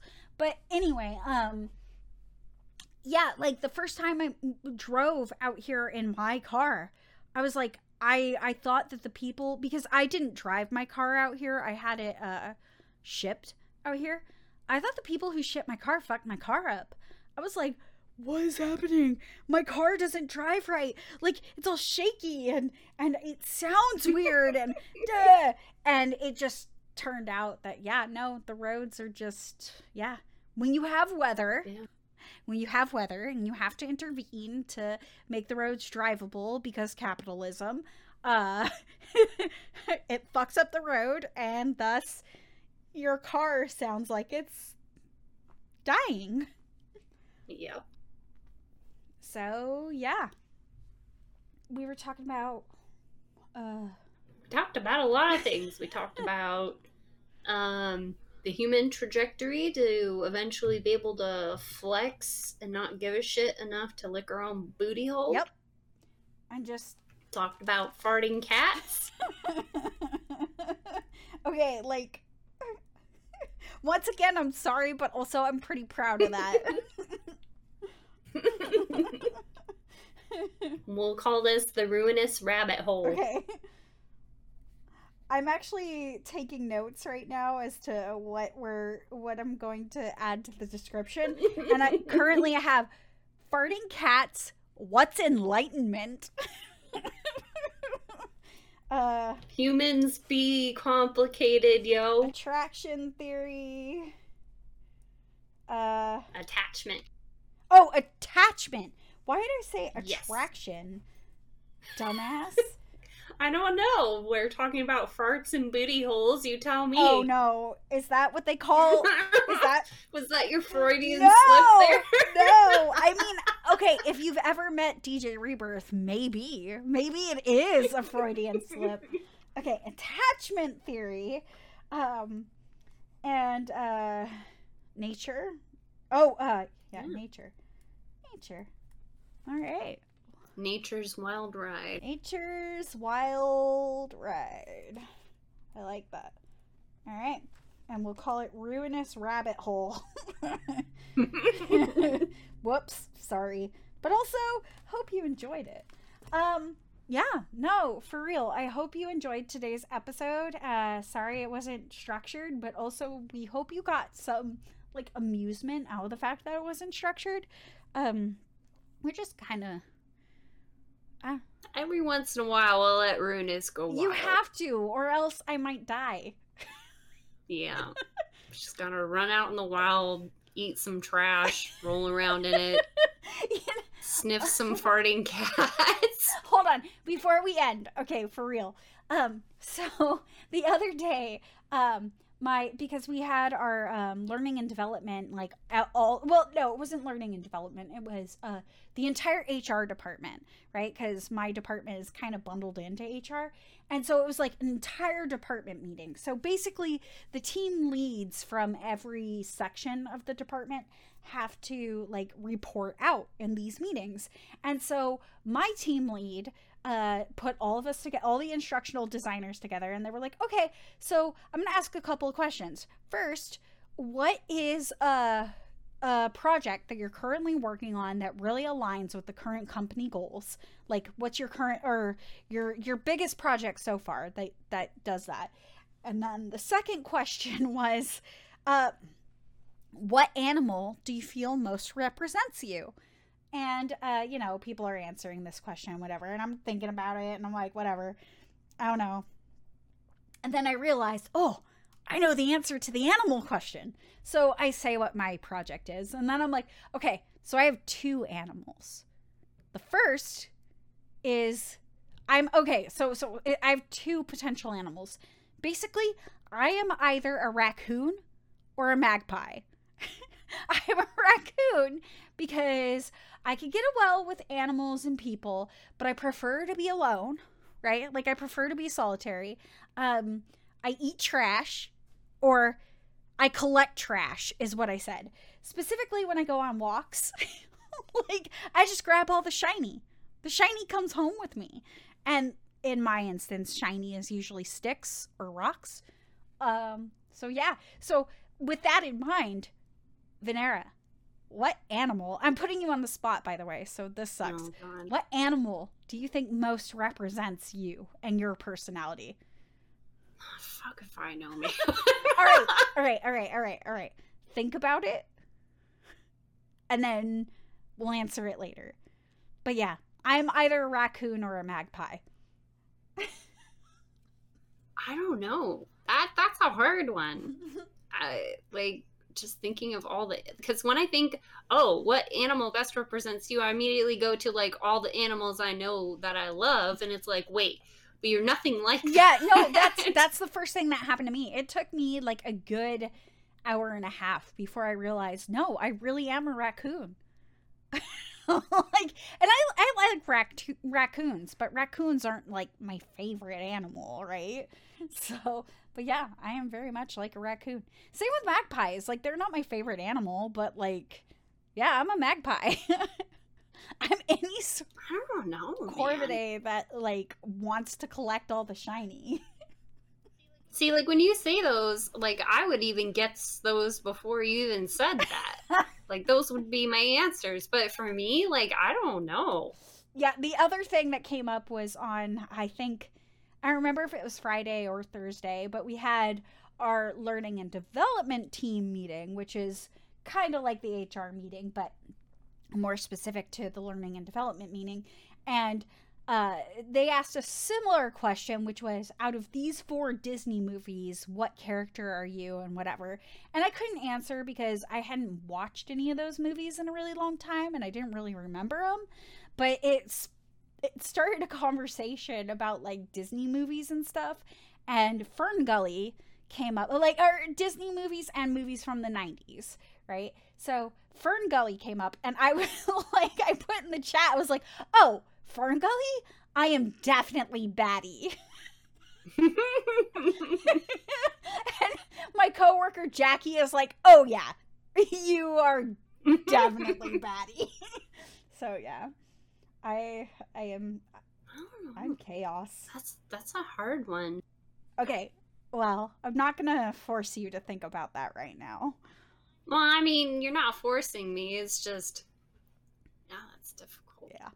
No, it took. Whenever somebody's like, "What are you most like?" I'm just like, well, that requires a level of introspection that I don't fucking possess. No, see, that's exactly what happened to me. I was like, you just asked a really complicated question. Like, I know you're trying to be fun, and most people can like interpret that fun and like just answer without like really giving a shit about whether it's accurate or not, but you don't understand. I need this to be completely on the nose. Like, yeah, no. So it took me about a couple of hours before I could answer the question, which yeah, now I've got like an existential crisis going, what animal would I be? What even am I? Do I even animal? Do I even animal? I mean, okay, let's see. No, you know what? I wouldn't do that to you. Like, I was gonna say, like, it wouldn't surprise me if you said that you were most like a cat, but not like any cat, right? Like a cat in general, but like for me, I feel like you would be the most fluffy cat that was like affectionate but also very discerning. But like, I also feel like that oversimplifies you. So I feel like you're not a cat. You're not a cat. Yeah, like, dog or cat is the most simple answer ever. No, you, Venera, like, my instinct says, oh yeah, she's a big old fluffy kitty. But like you're not. Like that's too simple. You are much more complex than that. Um but of course, Because, yeah, you can look at people and be like, oh, yeah, you're a dog. You're a cat. oh yeah, You're a my dog. You're a cat. my husband would immediately say you're a bird. Like to me. He'd be like, "Yeah, you're a bird." And I'm like, "I'm not a bird. How dare?" I immediately think of that episode of It's Always Sunny in Philadelphia where like I think it's called Who Got Sweet D Pregnant, and like it's like Halloween and everybody's at the bar and they're like every person in the group is like telling their story about what happened that night, and each time someone retells the story, D gets more and more bird-like until it gets to Mac's side of the story. And she's just straight up in the bathroom talking to him. She's a fucking, it's literally an emu standing in the bathroom talking to him. It is my favorite scene. But like, yeah, that's what my husband and my friend Kill to Cure on Twitch would say. They would say, "Yeah, you're a bird," and I'm like, "I'm not a fucking bird. You guys are just dicks." But yeah, so yeah, you are not a cat, but you're also a cat. Just like I'm a bird, but I'm not a bird. But anyway, yeah, think about it. Now I'm going to be thinking about this for like the next couple of days. Yeah, no, and we can answer it in another episode. So. How dare you do this? I know, I'm sorry. I have ruined your entire Saturday. This is, yeah. I understand if you don't want to talk to me for a while. But anyway, yeah. But in case anyone's wondering, I've decided I'm a raccoon or a magpie. Yeah. Why not both? A flying trash panda. Oh my god. Yes. Yes. A flying trash panda with really moody personality traits. Could you just imagine angry raccoon like soaring through the sky, landing on your face and mauling you? But then wanting to cuddle like shortly after that.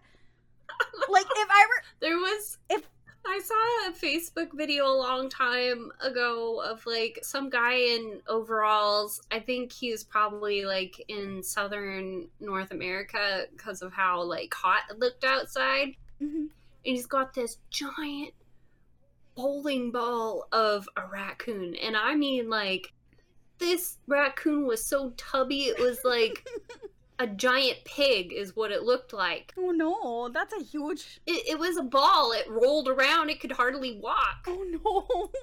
And this guy, like, was dancing. Oh, shit. I'm wondering...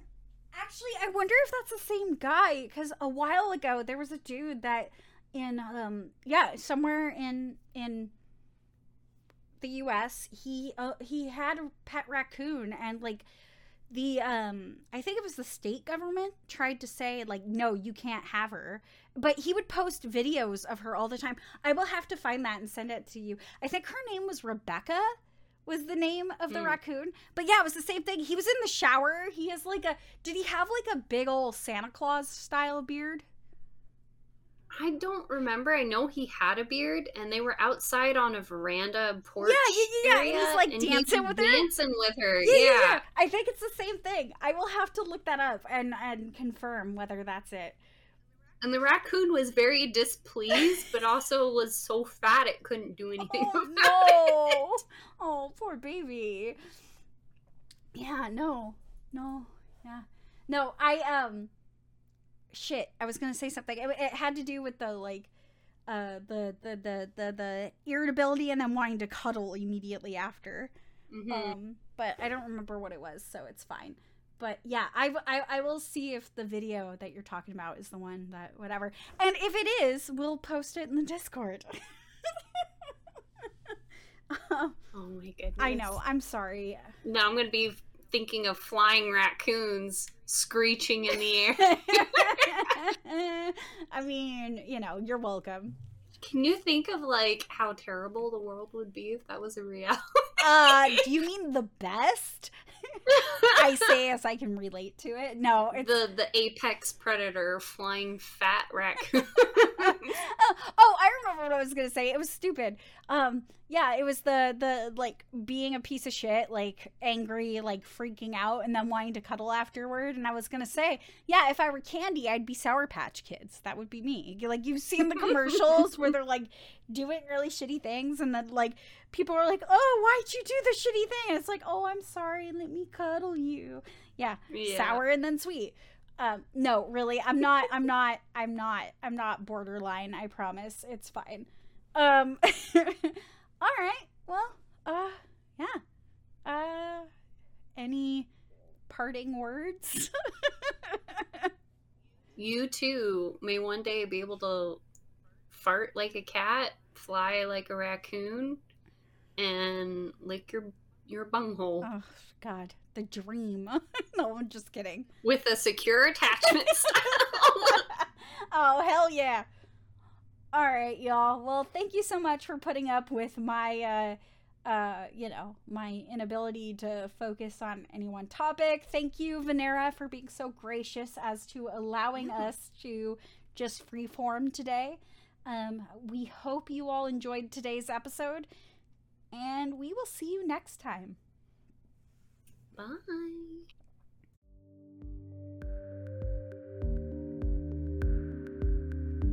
Thank you so much for listening. This has been the Radical Softness Podcast. We are your hosts, Venera and Ruinous Rapture, and we hope that you got something valuable from today's episode. If you enjoyed this podcast or the episode, please follow us on Instagram and Twitter. You can find us at the handle RadSoftPod. You can also join our Discord for more discussions about today's episode, earlier and later content. A link to the Discord server can be found by going to radsoftpod.com and clicking the Join Our Discord link. For questions or business inquiries, you can reach out to us at radsoftpod@gmail.com or use the contact form on our website. We really couldn't do this without you. Be well, and we hope to see you next time.